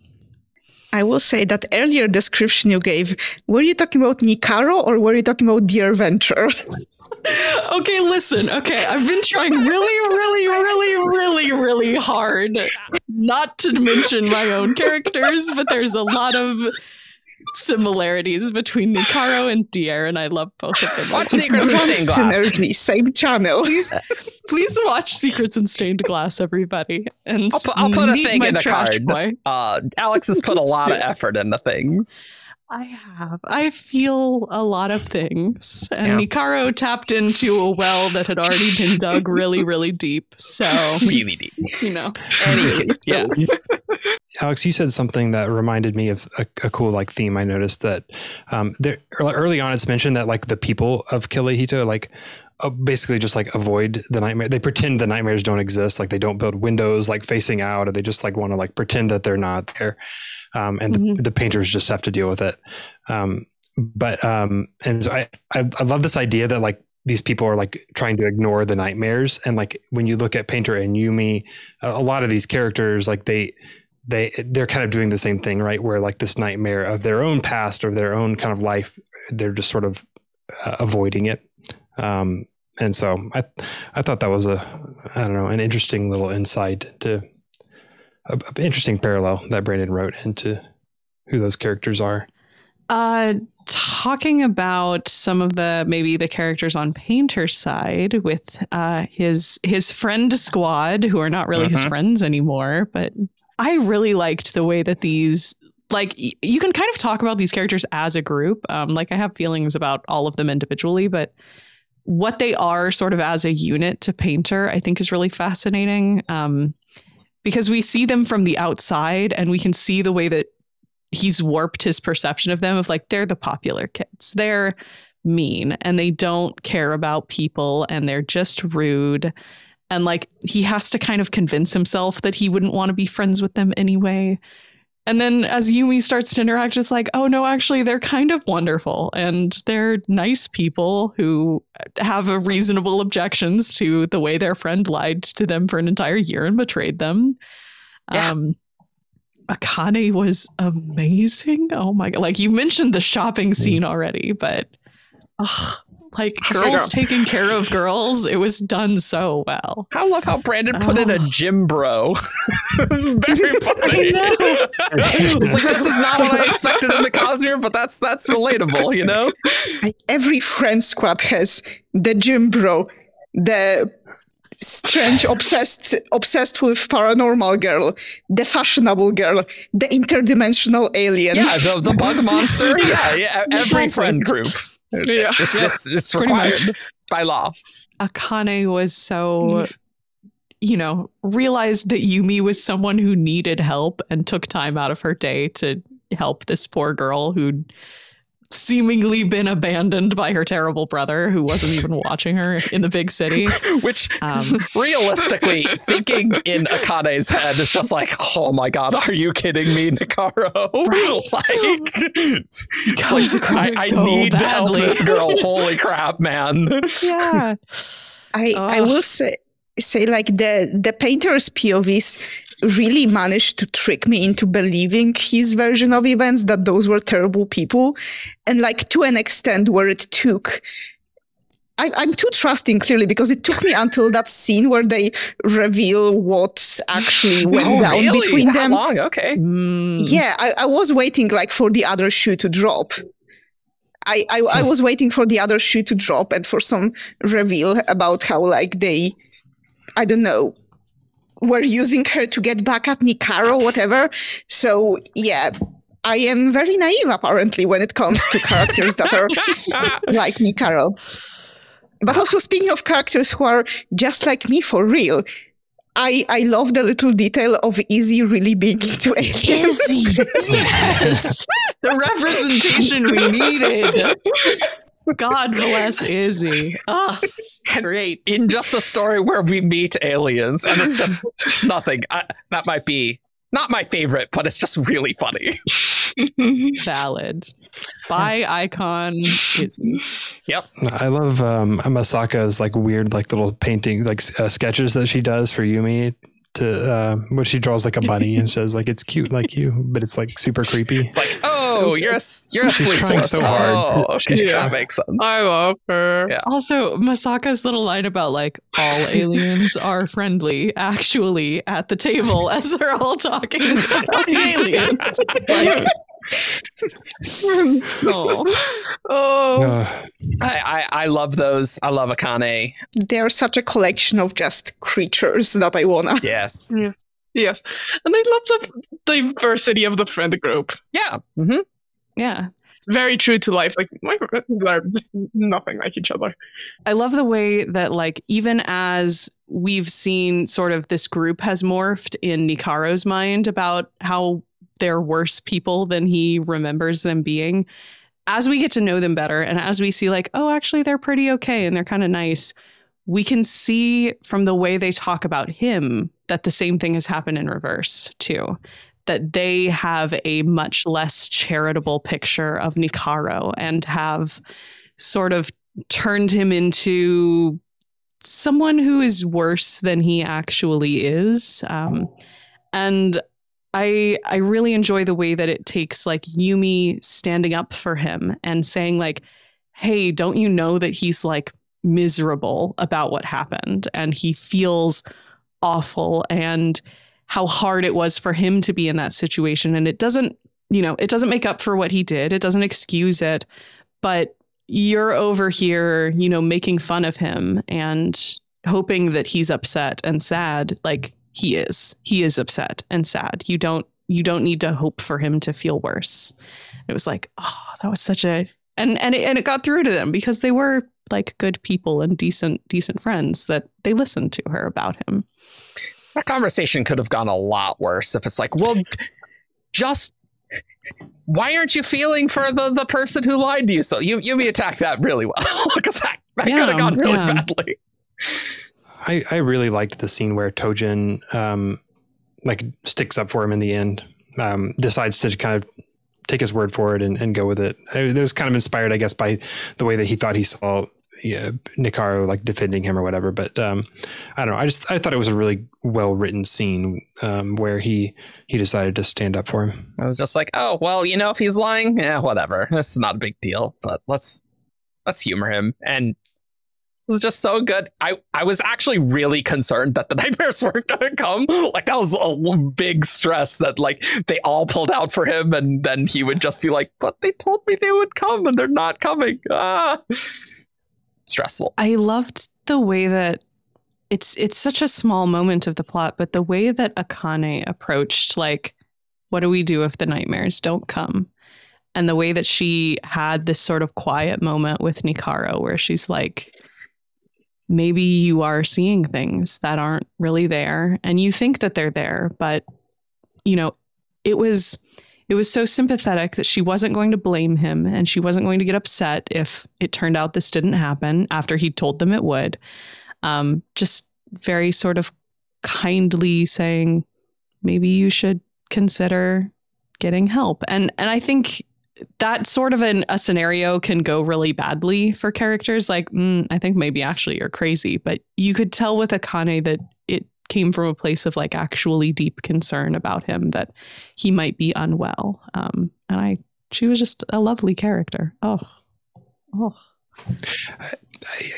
I feel like you could tell that from the very beginning, like from chapter 1, when he first bumps into them, like a part of like his little small talk with her and Tojin was like, it was just kind of casual small talk, but like she like was coming to him and trying to make conversation with him. And I guess my impression of her the whole way through is like, he hurt them, he hurt their friend group. And like Izzy in particular, she is really shut down and really angry at what he did. But I feel like Akane, I get the sense that she's been trying to reach out to him and trying to reconnect with him for, the last year. And he's been pushing her away. And so there was a lot communicated about her and who she is, I think, in very few words that was really touching. It does match well the story, like when Yumi starts first digging into like what happened between you, like when he tells Yumi that Akane was the first one to reach out to this kid from the sticks that he was at the time. So yeah, it's low-key really good character. Yeah. Yeah. And I gotta say, a standout other star of this book, every word design said in the entire book. 10 out of 10, hilarious, constantly. Iconic. Yes. Just... Oh my God, I love her. I'm so glad she exists. She could have been just left in Kolinar. Brutal. What a depressing state. What a loss it would be to the world. Yes. But just a crazy noodle restaurant owner. This is amazing. I love her so much. She's like my favorite World Hopper character at the moment. Like I had design for 3 books, and if anything happened to her, terrible things. And like she also, like, aside from being iconic and excellent and legend and however that meme went, she's also really good, like a vehicle to get Cosmere information to the reader. Like even like, because there is this character archetype of like the cookie mentor who does some job that feels like it shouldn't bestow great wisdom upon that's you, true. right? That's true. And yet she's the one that's like here to step in and assist when necessary, and she slides right into this archetype. And that means that Brandon has a very easy way to just convey the Cosmere right information, like, oh, this is a machine that can measure how magic you are. Oh, this just means how magic you are, this investiture word. Oh, hey, meet this alien who's bugs, which makes sense because this is being introduced to you by such a fundamentally weird person. Like that part, I think, of the Cosmere references, I think works really well. I think maybe Hoyd's narration about like, oh, it was really like a complex light weaving and stuff. Maybe that throws people out of it, but design is just so wacky and weird. And she's the best. Brandon's humor for me can be really hit or miss, and design is just perfect. Like, I don't know, I enjoyed everything with her. That was exactly what I was going to say, that it is so impressive that every word out of Design's mouth is genuinely hilarious. Like, not just going into the weird, kooky, eccentric route. Like, she's actually legitimately very funny. And it was a joy to have her on screen. Yep. I need to go reread The Dog and the Dragon, like with this like personality in mind, like when she's speaking. Yeah, it's definitely the same personality, I'll say, but yeah. Yes. I also feel like she, like, it's maybe easy to forget in the midst of all of her other designiness that she is up to as the plot goes on, but she actually fulfills like a very key plot role in terms of, for like the character arcs, being I think the only character in the entire series who's able to talk to Painter and Yumi at the same time. Absolutely. And that's like, I think it was really necessary in a way that I maybe didn't realize until later. Like, oh, if we had lacked that in the book, I would have missed it. It was an important thing to be able to have, where their interactions are not just, they needed to be able to interact as a pair with somebody else for that to work. I love when he first like walks in with Yumi and he's like, Painter, you died. Oh, good. And just so good. I did also really need the explanation as to why Yumi looked like more like Yumi in Painter's body, because I'm like, wait, what? But then I just a little bit of Cosmere stuff. I'm like, oh, okay, sure. That's enough for me. Whereas if it wasn't in a connected universe, that would just be like, really? Like, that seems arbitrary. But it's like, oh, no, that makes sense. So also a thing about design, she reminds me of a different character who's going to be like a deep Cosmere deep cut because it's from an unpublished work. I think like Brandon put a lot of X from Mythwalker into design, because I don't know if you're familiar with Mythwalker. I've technically read it, but I couldn't tell you who his character was. In Mythwalker, people talking about this in the chat. In Mythwalker, which is an unpublished book that was later cannibalized into Warbreaker, and one of the things that did not make it into Warbreaker was a character of X who was like this shadow spirit creature that took the form of a human and was really trying hard to convince everyone that it was a human. He was a human and he was absolutely acting human, and he was talking like there was this running gag with X where he was talking about how the things he does are so very human. Like, imagine whenever design says that thing, like how she's, doing a human thing, that's basically X's running gag. And I'm still hoping that we will get X into the plot yet, because he was such a precious blowball in Mythwalker. But I think design is the closest we have at the moment. Yeah. Also with Hoyd, I did not miss the reference how it's like, hey, remember when someone tampered with our memories? I made defenses, and that didn't go super great. And it's like, oh yeah, tampering with Hoyd's memories. So we saw that in Rhythm of War. It's nice. Coat Rack Hoyd, pretty great.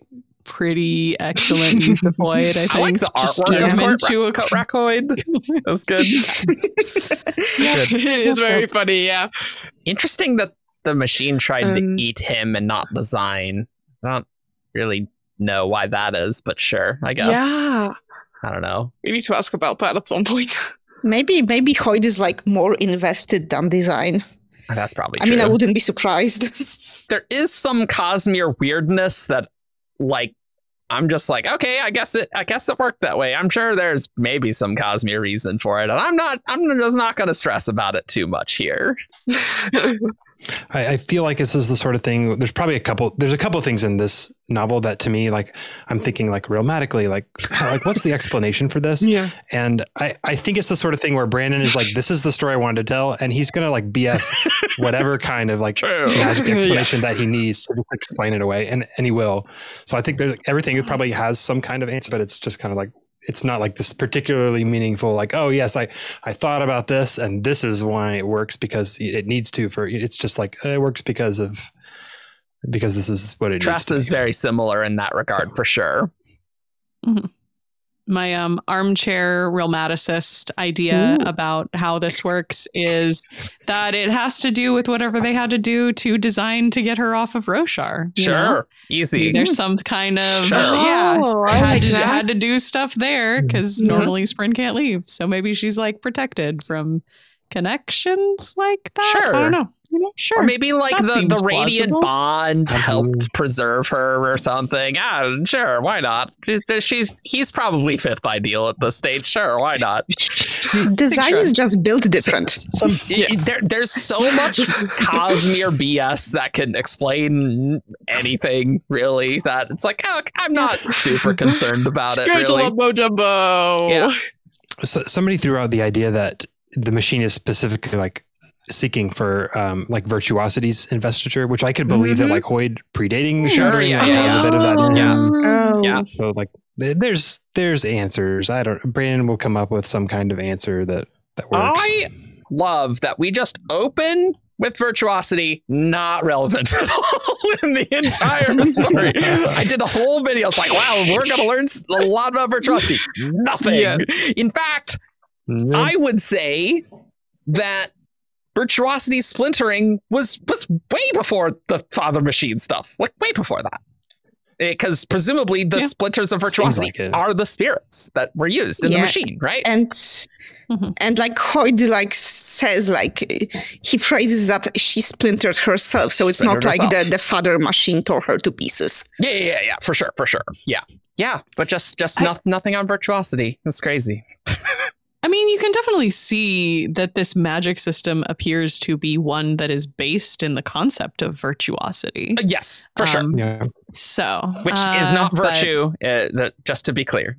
Right. Look up like that word. It's virtuoso. Yes. Virtuoso. Being skilled at something. Yes. I am really intrigued that we have there's apparently two colors associated with Virtuosity. Like I would have been certain that this is like a dishardic harmony kind of situation because of the two colors. Like there's just so the spirits literally, when they turn into devices, split into two pieces, which is like what?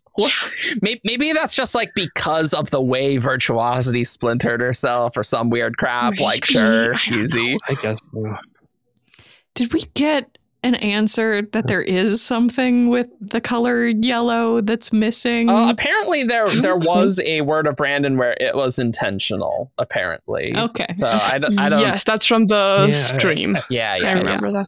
Mm-hmm. Yeah. Because if people I'm personally a little bit skeptical that it's like an in-universe significance. Like the way I interpret what Brandon is saying is it's open to like be like just it's intentional in the sense that like I don't know he liked the color balance because the colors work well. You know what I mean? Like it wasn't like there's some in-cosmic reason like yellow is like involved in this realmatically somehow. Maybe the yellow is on the Shodell planet. Easy.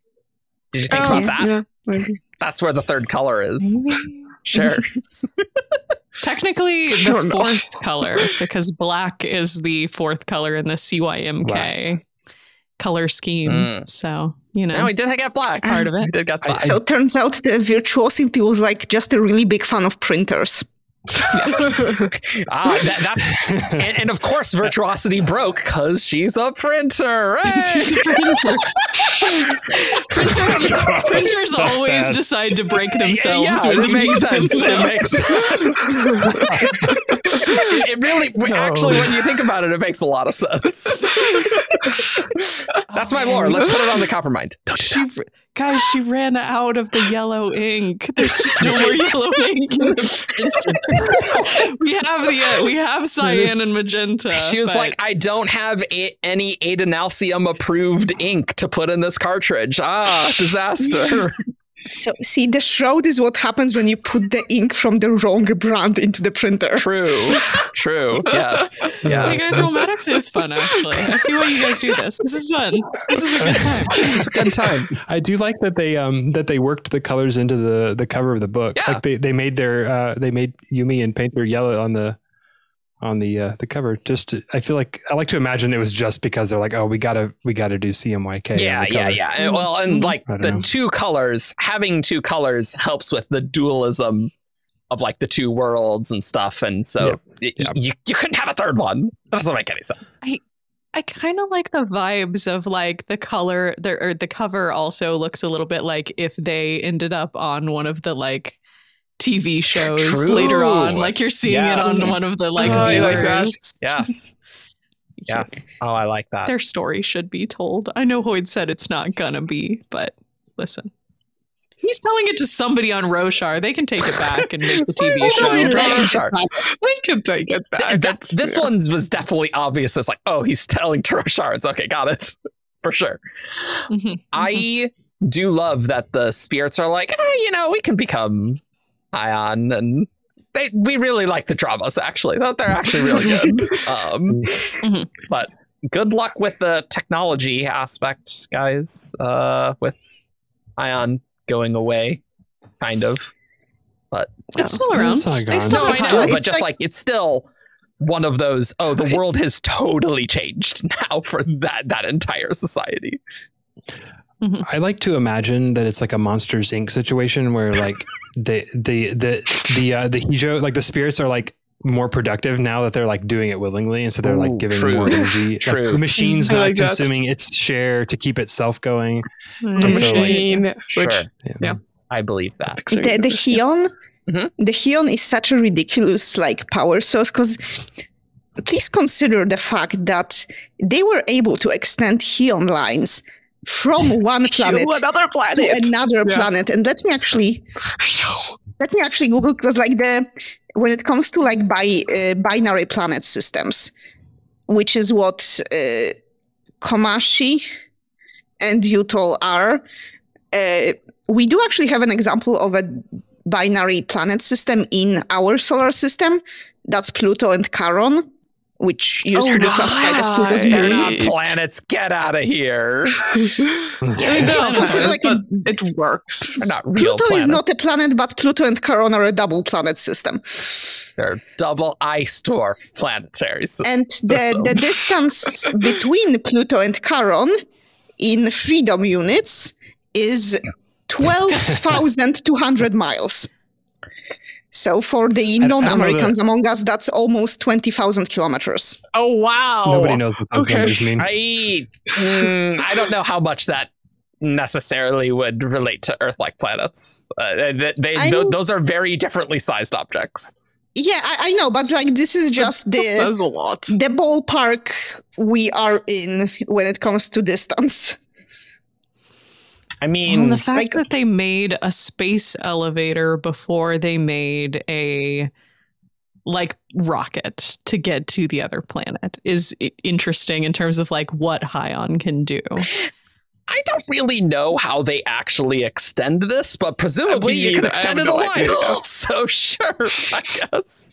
Yeah, and also like just the mental image of those two planets being connected by those strings of blue and pink lines is really nice. Oh my god! How does that deal with the orbits and stuff? Let's not worry about that too much. We do not need another math discussion on this podcast. No, we don't. It was very wise of Brandon to like not give us any characters who are like scientific minded or what. Like nobody. It's just like, oh, it's like I turn on the light switch. I don't know how the wires work. Like nobody knows about how any of this technology works. So Brandon doesn't have to like worry about it. I will say, did you guys get the sense from the way that Hoyd talked about it that Utol is like a really important Cosmere hub sort of a planet. Definitely that's I'm a like- significant event happened there that of Cosmere significance. So like you would have heard it, right? Yeah. Like Hoyt is talking about like, oh, we'll hop on the spaceship and then once we get there, we'll be able to like get to other places in the Cosmere. And I'm like, how come the people on the little tiny darkness planet were the ones who had to make first contact if the Utol people are such a cosmopolitan? Well, like, did they never just check on their next door neighbors? Why would do we have guess- to go this direction? If I were to guess, my guess is not like the Utol are super cosmopolitan. I think my guess is that the virtuosity's perpendicularity is on Utol. oh, yeah, okay, maybe. sure. That would be Because really easy, it was for the sure. planet that used to have a shard, and we know from like Elantris and Dor that Yeah. planets with dead shards still have perpendicularities. So I think my guess would be that Utol is more like Cosmere famous because that's the planet where the perpendicularity is. I do still think there were events that Maybe. other people would have heard of, that there's like something That important there. too. But Yeah, I think something did happen there, but the perpendicularity has to be somewhere. And Sure. since Hoyt and Design are leaving by spaceship, then it's probably not on Komashi. I'd also say even if they did have spaceships going to the Shroud planet, like maybe they tried and then they all died and then they're like, okay, let's not do that. That was a bad idea. We're just gonna die. And I don't know. Or also like, they're not advanced enough or some crap like that. Like there's like 3 different explanations. There are that reasons. works. It could very well be something that happens after the events of this story, right? Like they could get some technology and something happens between now and the time that That's Hoyt true, is telling for sure. it. I wonder if it's just like the nature of the Shodel being there. Like maybe like this is the first like encounter they've had with like a whole planet of Shodel. Maybe it's in like the a Cosmere. total I don't know. Fane society, and maybe the Shodel are like, maybe if this Fane ecosystem intersects with the other one, that'll lead to problems, and so let's just not deal with that. That's possible too. We should probably mention like what Yeah, Shodel let's are mention what briefly. Shodel are briefly. I have no idea. People keep using the word Fane. I don't know what it means. Oh, So- we don't know very much either, but let's Right, get I you up to don't. speed. Yeah. People talk I about can it talk like about they it. know some things, and I'm like, that's a thing I don't know nothing about. Shodel are one of the 3 species from Yolen, the original planet from which all the shards came. There were humans, Shodel, and dragons. And Yolen was unusual because it had 2 ecosystems, basically. The normal, like what we'd call Earth-like, and the Fane ecosystem, which was invasive. There was a lot of color white. And it tended to produce creatures with 6 limbs. So Shodel have 4 arms and 2 legs. Dragons have 4 legs and 2 wings. Those are both Fane species. And so, like, part of the thing in the Lyre of Partnell's sample chapters was the competition of the ecosystems. And essentially, Shodel are like the Fane equivalent Version of of humans type thing, where they're the sapient species of the ecosystem type thing. Ulada, the vessel of ambition, Shodel. If you see the 2 words like that, Ulada was a Shodel. So, And it could well be that Utol is interesting from Cosmere's standpoint because this is the first planet we've seen in Cosmere that has primarily Shodel population. absolutely. Because the only times we've seen Shodel before in the Cosmere is the fact that Ulida was a Shodel, and that there was this one. There are guides through the cognitive realm from the end of the Lost Metal Yep, from that was a Melam's Shodel there epilogue. as well. So this is the first time we see Shodel in like modern day. They have a homeland somewhere. That aren't like super cannibalized old Dragonsteel things. That's like, what's going on with them? How much is canon? Who knows? But those are the canon things. That's what we know. There could be other shards that are Shodel. That's possible. We don't know. But there's only one dragon of the 16. So there you go. That's what we know of Shodel. Their other ecosystem. That's it. All right. Yeah. You can read the original Dragonsteel Prime sample chapters where they're fighting on the Shattered Plains on Yolen and they're fighting Shodel and not Parshendi. It's bonkers. I'll put that in the description. It's very bizarre. And when we get the Words of Radiance Leatherbound, we will see Dragonsteel Prime. We'll have an episode on it. And I'm glad it's not happening this year because there's been a lot of Brandon. Oh my god. Shodell. I like that we have new Sleepless. Like, that's cool. I don't know what's going on with the Sleepless. Yeah, the reference to like the war or whatever that she's like trying to get out of is super, I don't know, intriguing. That's interesting. Any Sleepless lore, I'm like, oh, this is good. Oh, actually, as we were talking, I also realized that Nikaro and all of his friends are unemployed now because you don't need painters anymore. Have fun with that, guys. He's got a noodle shop, you know. I guess that's true. Yeah, okay, he's not. I'd like to imagine that the painters, since they are the ones trained to like interact with the supernatural, they are the ones who are like, because there are no more Yokihijo, right? That's true. So maybe some painters found a new job as just like spirit negotiators.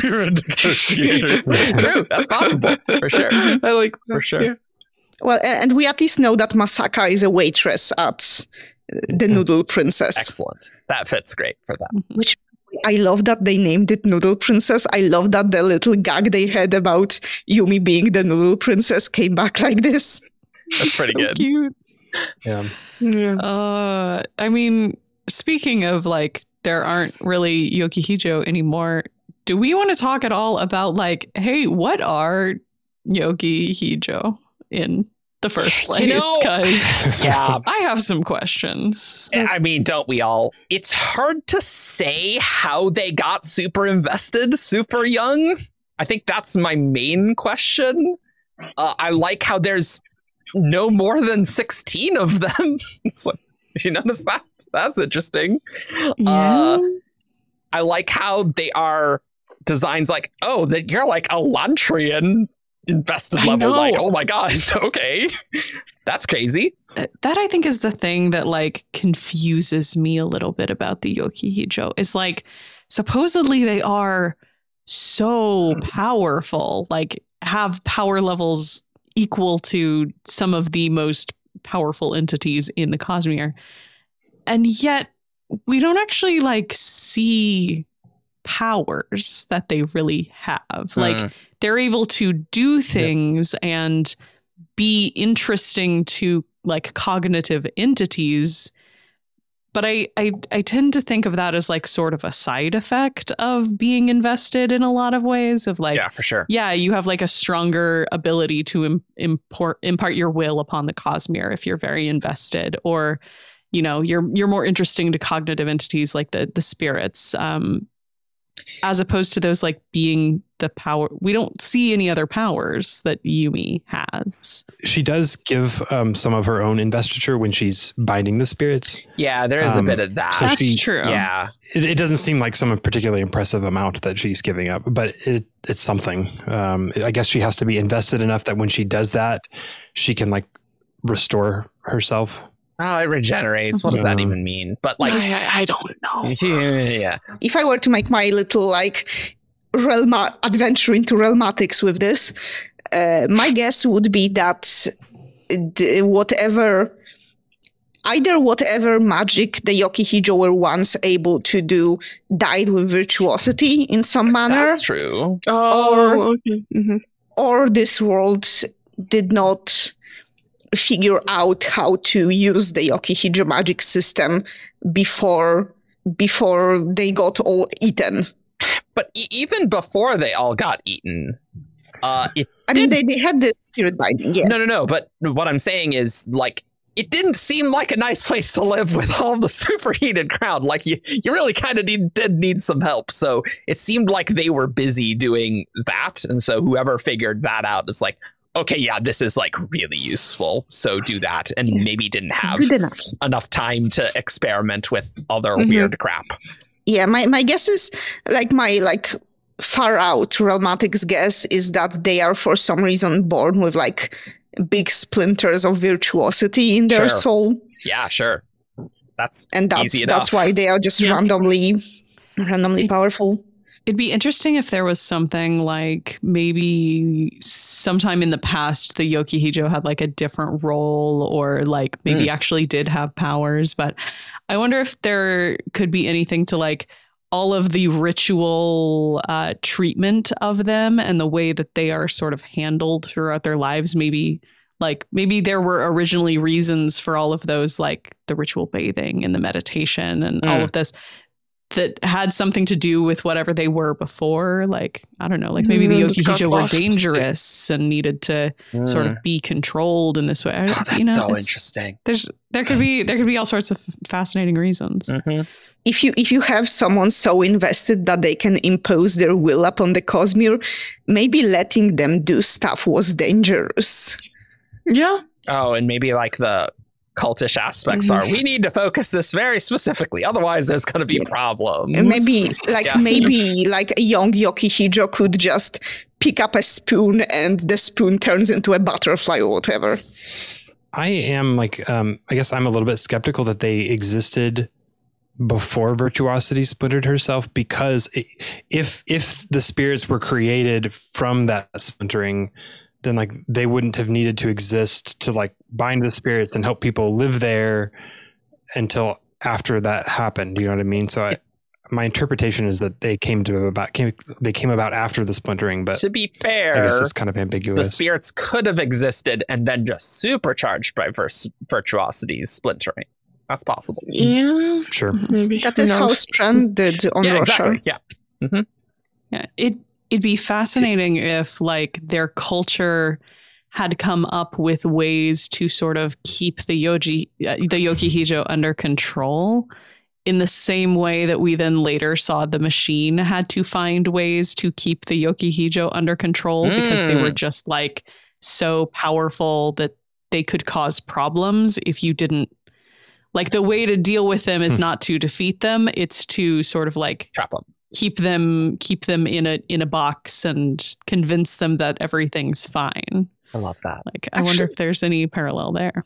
While we are talking Yokihijo, I wonder, because do I remember correctly? They did say that all Yokihijo are women, right? Yes. Yes. Mm-hmm. Which I found that part really interesting.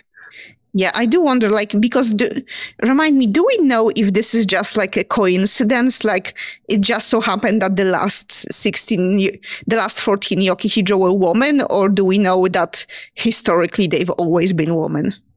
My impression is that they were always. But the name meaning girl of commanding primal spirits makes me assume that they're all girls. Mm-hmm.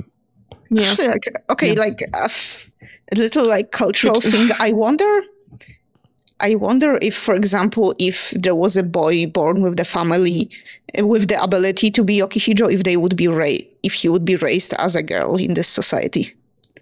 Maybe, I don't know. That's interesting. That's also an interesting point about the name of like commanding primal spirits is quite a term, because I don't know that actually lines up with what we see of Yumi's role at the start of the book. She draws the spirits to her and makes requests of them. Yeah, but sure. I wonder if she would potentially be capable with other training of actually commanding spirits in the way that maybe we see her do towards the end with the command she's able to exude over the shroud itself. That's I wonder a good point. if that's more in line with what, like maybe the name came from an earlier era where the Yokihijo were doing different things with their powers than they are now. Yeah. Now you're making me think of like Yokihijo fighting each other with giant armies of spirits. That sounds amazing. It would be so cool. It does, but it's also very scary. I love it. I don't have many theories on the Yokihijo, which is still weird to say. But I do think, again, it kind of feels like these secret projects have proven my point again and again of how powerful the Elantrians are, because nobody ever believed me before.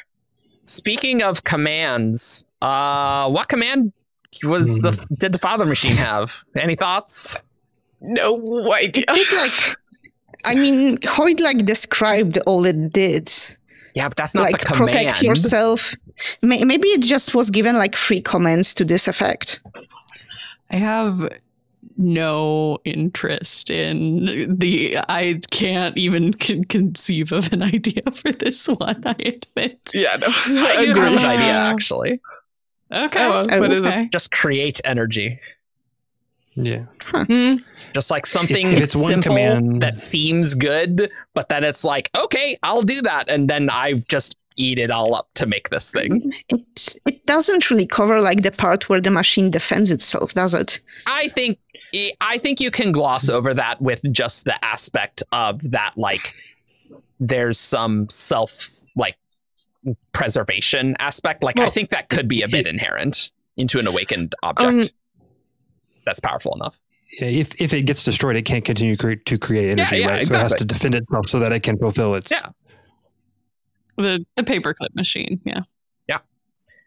So that's my thought, but that's what I want to know here.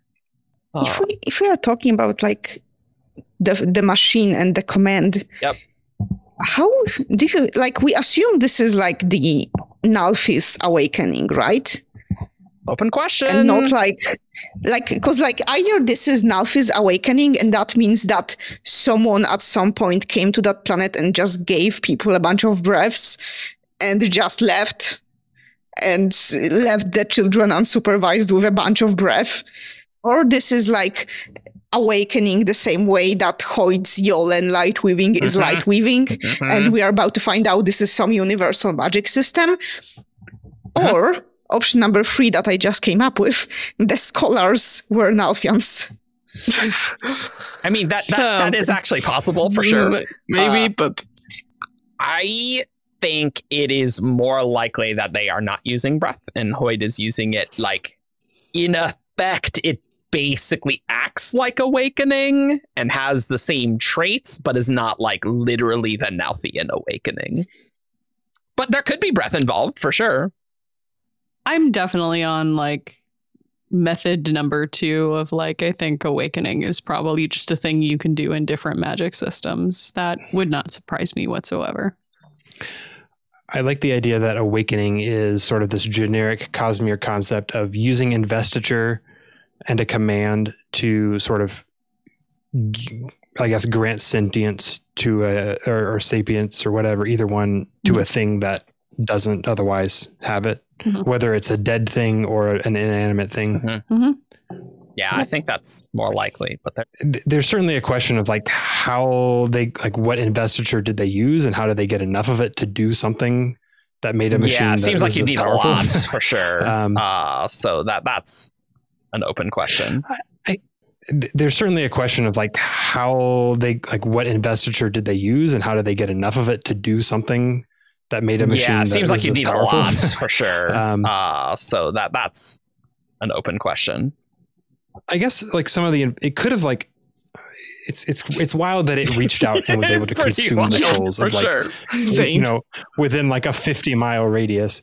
So maybe it like consumed the souls of like the Torio city like first, and like that gave it enough investiture to sure, like, okay. do more. Snowballed. But, Yeah, okay.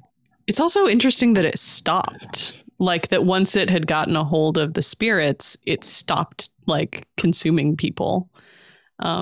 To the point where like the nomads who were on the outskirts were able to like come in and live amidst the shroud. What bonkers world building. I know. This is so bonkers. I love it. I love it too. It's just like, oh wow, there's a lot going on here. I like it. I will say that I am really glad that Nightblood cannot just sort of, I don't know, long distance consume souls. Well, I mean, that's the thing, right? Like, how? Why? I have so many questions about Nightblood after this. Shroud stuff and like Nightblood smoke gotta be the same stuff. Absolutely. Right? 100%. It has to be. It has to be. I mean, like the shroud is basically like chewed up souls, which is also like what Nightblood does. It chews up souls. I think we're going to have a Shroud episode where we talk about all these things. Nightmares are kind of midnight essence-y. It really feels a lot like that. So I think we'll have a thing on that. Cool. I think we've touched on most things. There is obviously lore and other stuff to talk about, but any final thoughts, everyone? This book is perfect, and I don't know how to be normal about it. So instead, I'm just going to be completely feral all the time about how much I love them and it, and the storytelling and everything about it is flawless. Fight me if you disagree. I have I've read this book 6 times, and I'm excited to get said this and I had I'm completely excited forgotten. to get my hardcover so that I can read it. Okay. You had said this on the Legendary. I'm super. I remember that. So I was like 6. Wow. My friend, again, I'm excited to reread this when I get my physical, which is going to take a long time because I have to actually buy it because I didn't originally. But I am definitely getting the physical for this. Yeah, for sure.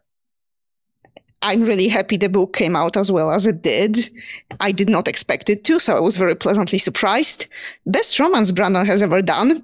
Here's hoping this moves on to other. Yes. He manages to apply these lessons in other books. I think just the plot gets in the way because there's just so much to do in other books, whereas this book could really focus on it. One thing I should mention about the romance, because I appreciate that. This is going to sound weird talking about a Brandon book, but I appreciate this isn't a toxic romance because this might sound weird about me, but I do read plenty of fantasy romances. And a lot of the time, the relationship is just not appealing at all. So I'm glad that Brandon's foray into the fantasy romance subgenre did not end up like this. Yeah. And, well, after this, excited for Sunlit Men to come next. Yeah. Yes. Which is a very different book from this. I think I said this in the Yumi channel, but I was like, I feel a little bit like I've become Lee Yoon now of like, oh, you just stacked 37 spirits worth of rocks really well for the first time. Now I'm going to expect that you do that in every book from here on with out. the romance. Why didn't you do that in all of the previous towns that we visited, Brandon? We're going to... Kind of relatable. I have expectations now. I know you're capable of it. I have one more thought. This is another complaint I have. It's a big complaint. My pawn sticks. Okay. We gotta, I know this doesn't matter, YouTube commenters. I know no one cares other than me.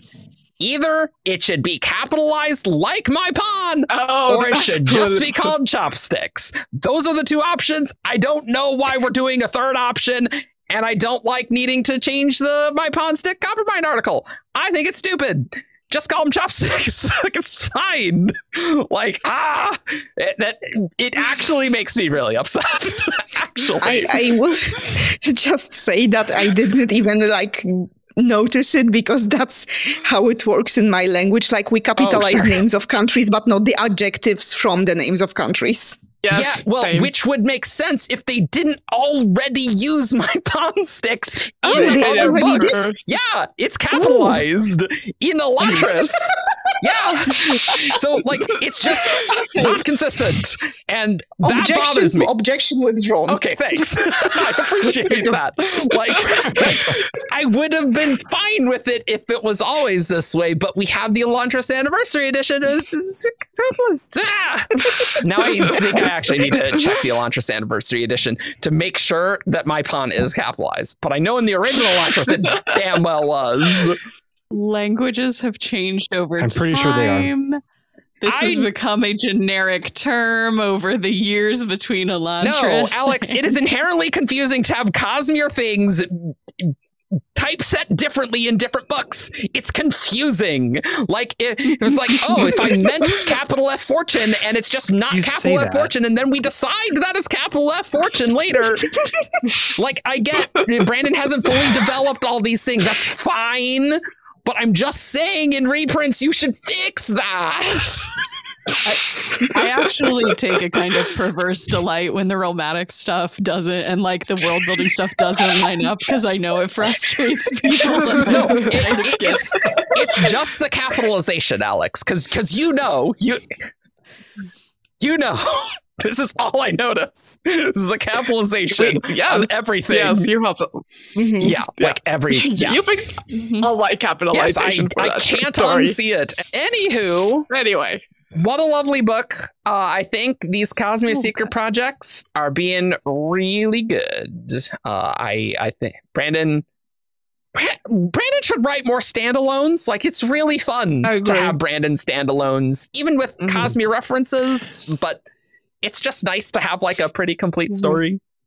I like it. I think like not only is it a wonderful thing because we get these lovely standalone stories, but I think we're also going to see it pay dividends in like expanding his style in the main Yes. series. Like I think you can see how like writing something like Wheel of Time, pushing Brandon's style really improved it. And I think him allowing himself to have this space to like, I'm just going to do something totally different and go for it is going to like make him a better writer in a cool way in the days to come. And I mean, Dragonsteel's, he's planning to be narrated by Hoyd, and so he wanted to practice. And these two Hoyd stories super different, and so I like that. And if you didn't like Hoyd narration, don't worry about the next one because it's not. So you can read the sample chapters. I will say when you were talking about like it paying the dividends, I thought you were going to talk about like Mistborn, the space Mistborn. True. Like I feel like it would be a fun just Easter egg for like to mention those planets. Or hey, maybe we're going to see whatever important Cosmere thing happened on Utah in Mistborn, the space Mistborn. Please. There is no way Brandon puts that in there without being like, oh yeah, no, there's a thing. You would have heard of it. Like, we're gonna know what happened there for sure. Brandon's not gonna answer it at all until then, but no idea. Who knows? Cool. Well, let's head on over to who's that Cosmere character? This character is from Roshar. Menace. Tien. Tom. Braze. Hoyd in drag on a horse. It's time for who's that Cosmere character? Caw. All right, everyone, welcome to Who's That Cosmere Character, the game show where you send 5 clues and a character to WTCC at 17chart.com. I read each clue aloud, and these guys have a chance to guess who's that Cosmere character. Today, I'm actually super far behind on the priority queue. There's like some from a while ago, so we're doing this as a Who's That Cosmere Character priority queue special. And you can submit your priority queues if you're a Herald on Patreon. Hey, so you get cool stuff on Patreon, some behind the scenes stuff, and outtakes sometime when I post them, which is not often, but I definitely could post some. Veronica had to go because her power went out, and it's honestly incredible that she could even get to Who's That Cosmere Character. So good for you. I don't have a generator, so I'd be screwed. So yeah. Leon ate her. Leon That's ate her, what actually happened. That's what actually happened. The storm came in, the shroud came in and ate her. That's true. You'll never see her again. This first one is by Dysgraphic Programmer. And clue 1, this character is disobedient. I know it's not Yumi. Vivenna. It's not Vivenna. Vivenna's a great answer, though. Disobedient. Hey, do you want to guess Yumi? No, I don't think this was sent to us after Yumi came out. Look, it could be from the Yumi sample chapters, and I'm Was she disobedient in sample chapters? I don't remember. I'm just saying I definitely did do a thing like that for Tress. I'm gonna say Tress. It's not Tress. Okay. Kaladin. It's not Kaladin. Clue 2. This character refuses investiture. Hoyd? Hoyd. Not Hoyd. That's both your guesses. Both went that way. Refuses investiture. That's Sorry, such a I'm gonna vague. think for a bit. It is pretty vague, for Vague. sure. Like Vivenna also would have been a good guess. Already eliminated. Yep. Oh gosh, I'm sorry. Disobedient, refuses invest. It's so like weirdly specific and yet not specific at all. Yep. I'm gonna pass. I got nothing. Okay. I'll have to keep thinking. Clue 3. This character is held by a viewpoint character. Held? Wait. Say Held that by- again. This character is held by a viewpoint character. Like physically, like held. I'm sure you could interpret that in a number of different directions, and I think that's why. Yeah, no, I don't know. Syl? Not Syl. She refused investiture. I was trying to figure out if any moment qualifies as such. She refused to let the Death Spren get Kaladin, I guess. Sure. Yeah. It doesn't matter anymore if that's not her. No. Vin? Not Vin. Yeah. Uh-huh.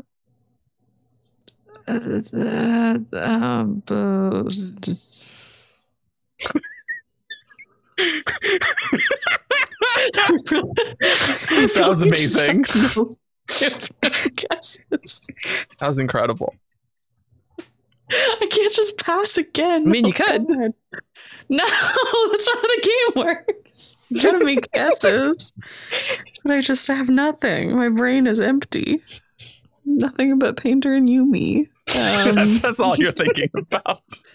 Basically, I've ruined myself. Nightblood. It's not Nightblood. It's a bad answer, but whatever. Clue 4. This character does not doubt. Those are like Does not doubt. those are such bizarre clues. I promise these go to a This specific. is something nonsense. This is a nonsense thing that's going to make me mad. I am already know. impressed. I am impressed by how abstract you've made them. What was the name? Dysgraphic programmer. Okay, this graphic programmer. I am impressed by how vague yet strangely specific you've made those clues. Is it Marasi? It is not Marasi, and I'm not going to say it that way. You can't make me. Disobedient refuses investiture is held by a POV character, Yes. and what was the last one? And does not doubt. Does not doubt. I'm just going to say stuff at this point. Harmony. Not Harmony. I'm not even thinking about clues. They don't fit in my brain.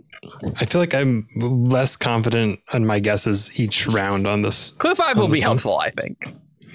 Zeph? Yeah, I'm sure. It's not Zeth. All right, clue 5. This character is technically a prop. I knew it. See, this is why I'm trying to pick like objects. I knew it. I've been on this train, but that does not help me at all, actually. Really? Okay. No, that's already what I was trying to guess. Do you want me to list out all the clues? Claude, R. Steel, Not whatever. Claude.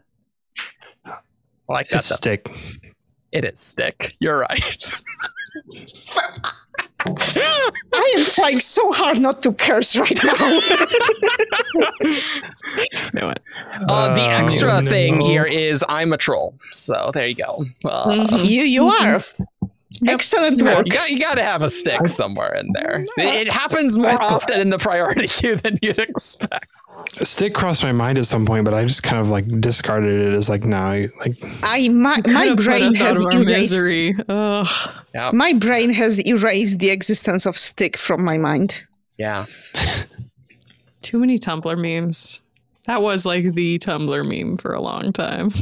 This next one is from Jester Lavore.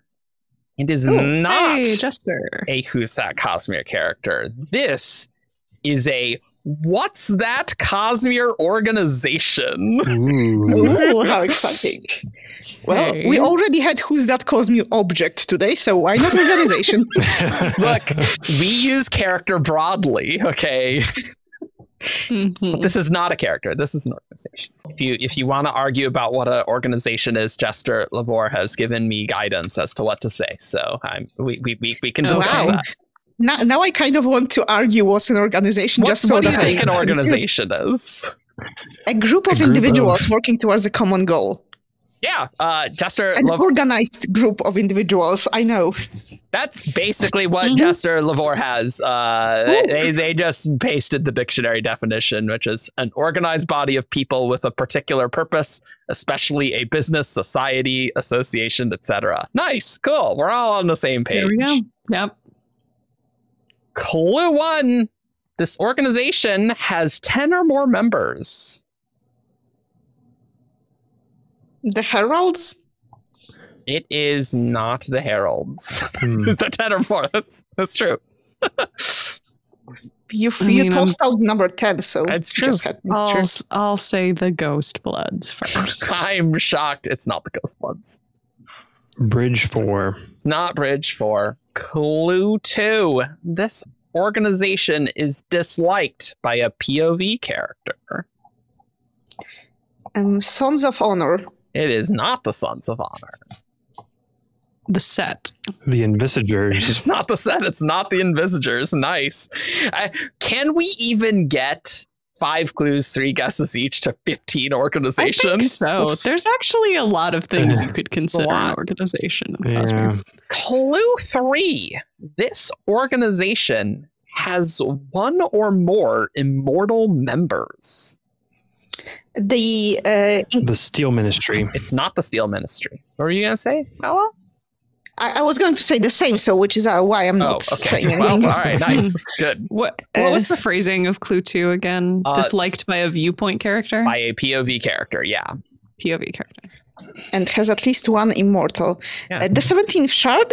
Not the 17th The- shard. All right, the nice. fictional 17th Shard? I'm going to flip the script on you, Joff, and say Kelsier's crew.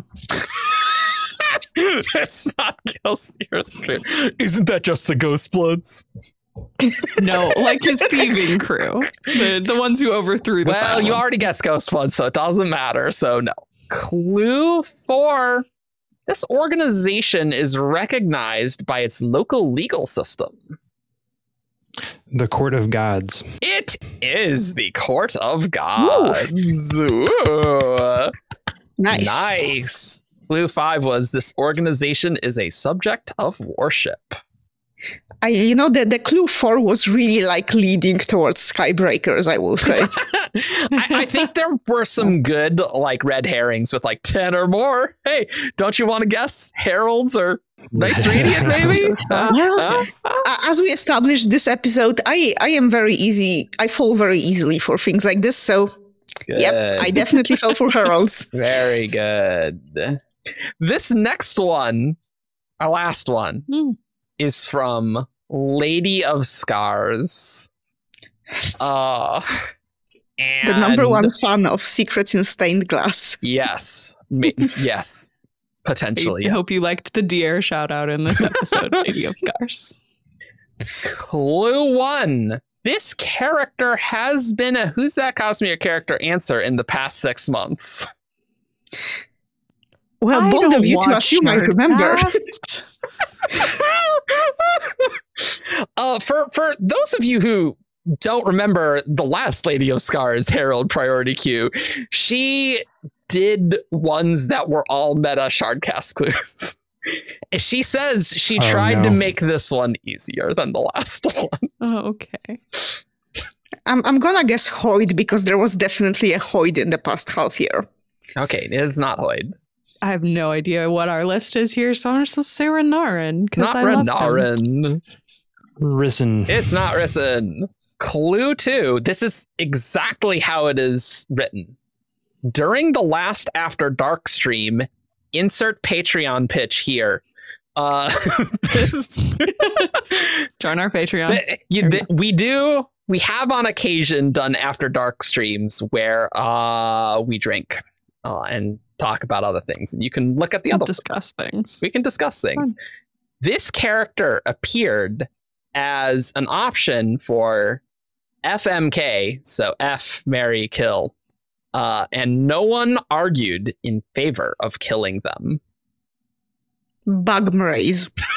It's not Bugmraze. Bugmraze way post dates the last After Dark stream. I have We no haven't done idea one when of those in a while. I'm never on those streams because you always do them at like 3 a.m. my time. Because we don't want to start drinking at 10 a.m. American time. I understand it. I know why you do this. You have to come in on in the morning, right?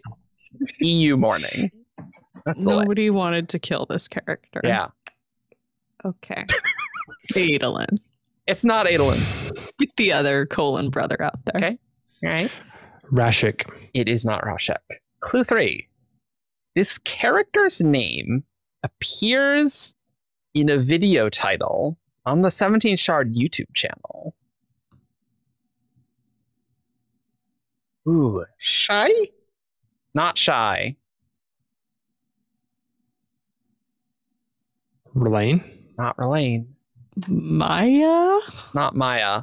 I'll give you a bonus clue in between 3 and 4. The bonus is it does not appear in the title of any Shardcast. Not the title of any Shardcast. Wait. So it's on a video that's not Shardcast? In the title, yeah. Well, I wondered if that might be the case. I have a suspicion, but please give us the I've next got a clue. theory. Yeah, I've no. got a- You can guess again. It's a bonus. Kelsier? Did we guess Kelsier yet? You did not guess Kelsier, and it is Kelsier. Yeah. Because there was the Kelsier all along short. Kelsier all along. It took. Was I not on the After Dark stream? Because I definitely would have said we should kill Kelsier in that sort of a I don't game. remember. Like, I don't remember. is I not a part of this? I don't remember. It is Kelsier. Ooh, clue 4. This is a good clue.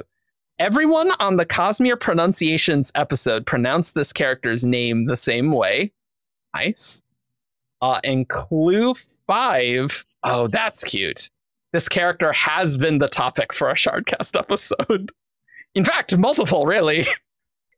Really, at this Yep. stage. I like it. And Lady of We've Scars. never done a Kelsier episode that's has the word Kelsier in the title. No. Is it We only in on- other videos? No, As far as I know, we only did Moonlight's mentor. After Blah. much iteration. We had an earlier one though, didn't No. we? No. Really? No. Oh. I Maybe think there just was talk one on about like him the enough. Sovereign, maybe. I think we used like Sovereign and that. Gotcha. Oh no, and Lord of Scars. That was the other one. It was Moonlight's Mentor and Lord of Scars. Okay. Yeah. So it wasn't actually called Mhm. Kelsier. I will say, Era 3, it's just Kelsier's back. It's just going to be in the title. Okay, don't sue me. I don't want to hear it. Maybe he'll die before then. I can have hope. 0% chance. 0% No. chance. You know this. No. I don't want to deal with Kelsier anymore. You just want that to be true. I do want that to be true. I want to live in a world where it's possible that I don't have to deal with Kelsier anymore. Well, it's not this one. You can find us on 17shard.com for our news, discussion, theories, and fun that you could ever want. We have a sweet Discord that has tons of people. Discord's been super hopping since Secret Project 3, and we're going to have another Secret Project eventually, so that's pretty cool. You can find us on Facebook, Twitter, SoundCloud. I don't know. There's other Twitter replacements that we might be on. I don't know. Twitter's awful now. We are on Instagram, and the person who runs that Instagram is right below me. It's Josh, because I said I will not touch Instagram, and so Josh does it. And yeah, you can support us on Patreon for as little as $1. Oh, cool. Didn't you have one more thing to say, Hala? I did actually. Like, we just realized as we were going through the Yes. Who's That Cosmic character intro, there is one topic that Speaking of Instagram, Yeah, that kind of slipped us by because Oh, yes. the fact that Brandon has managed to write a story about AI art before the Mid Journey and all the other like AI art really exploded. What is art? Because like obviously this was a topic before like AI replacing humans in like artistic pursuits and such, but he managed to write a story about AI art in the time where AI art is a big topic, before AI art became a big topic. Especially in like 2021 when he was writing it, you know? Mhm. And he even like not to be too vile about it, but he even managed to make the scholars look like those asshole tech bros who occasionally like really AI dude bros, yeah. Yeah. Not to say that all the AI adherents are like the asshole tech bros, but I have seen so many of them. There's a non-zero amount of them for sure. You've probably There's some encountered of them one. that are weird. Yeah. Yeah. Yeah. Anyway, cool. Yeah, it is funny. I do like the meme of like the astronaut with a gun. This is always about AI art. Always has been. It's good. It's really Your good. delivery was on point here. Nice. I'm a pro. Not really. All right. Well, we'll see you all next time for something else. I don't know.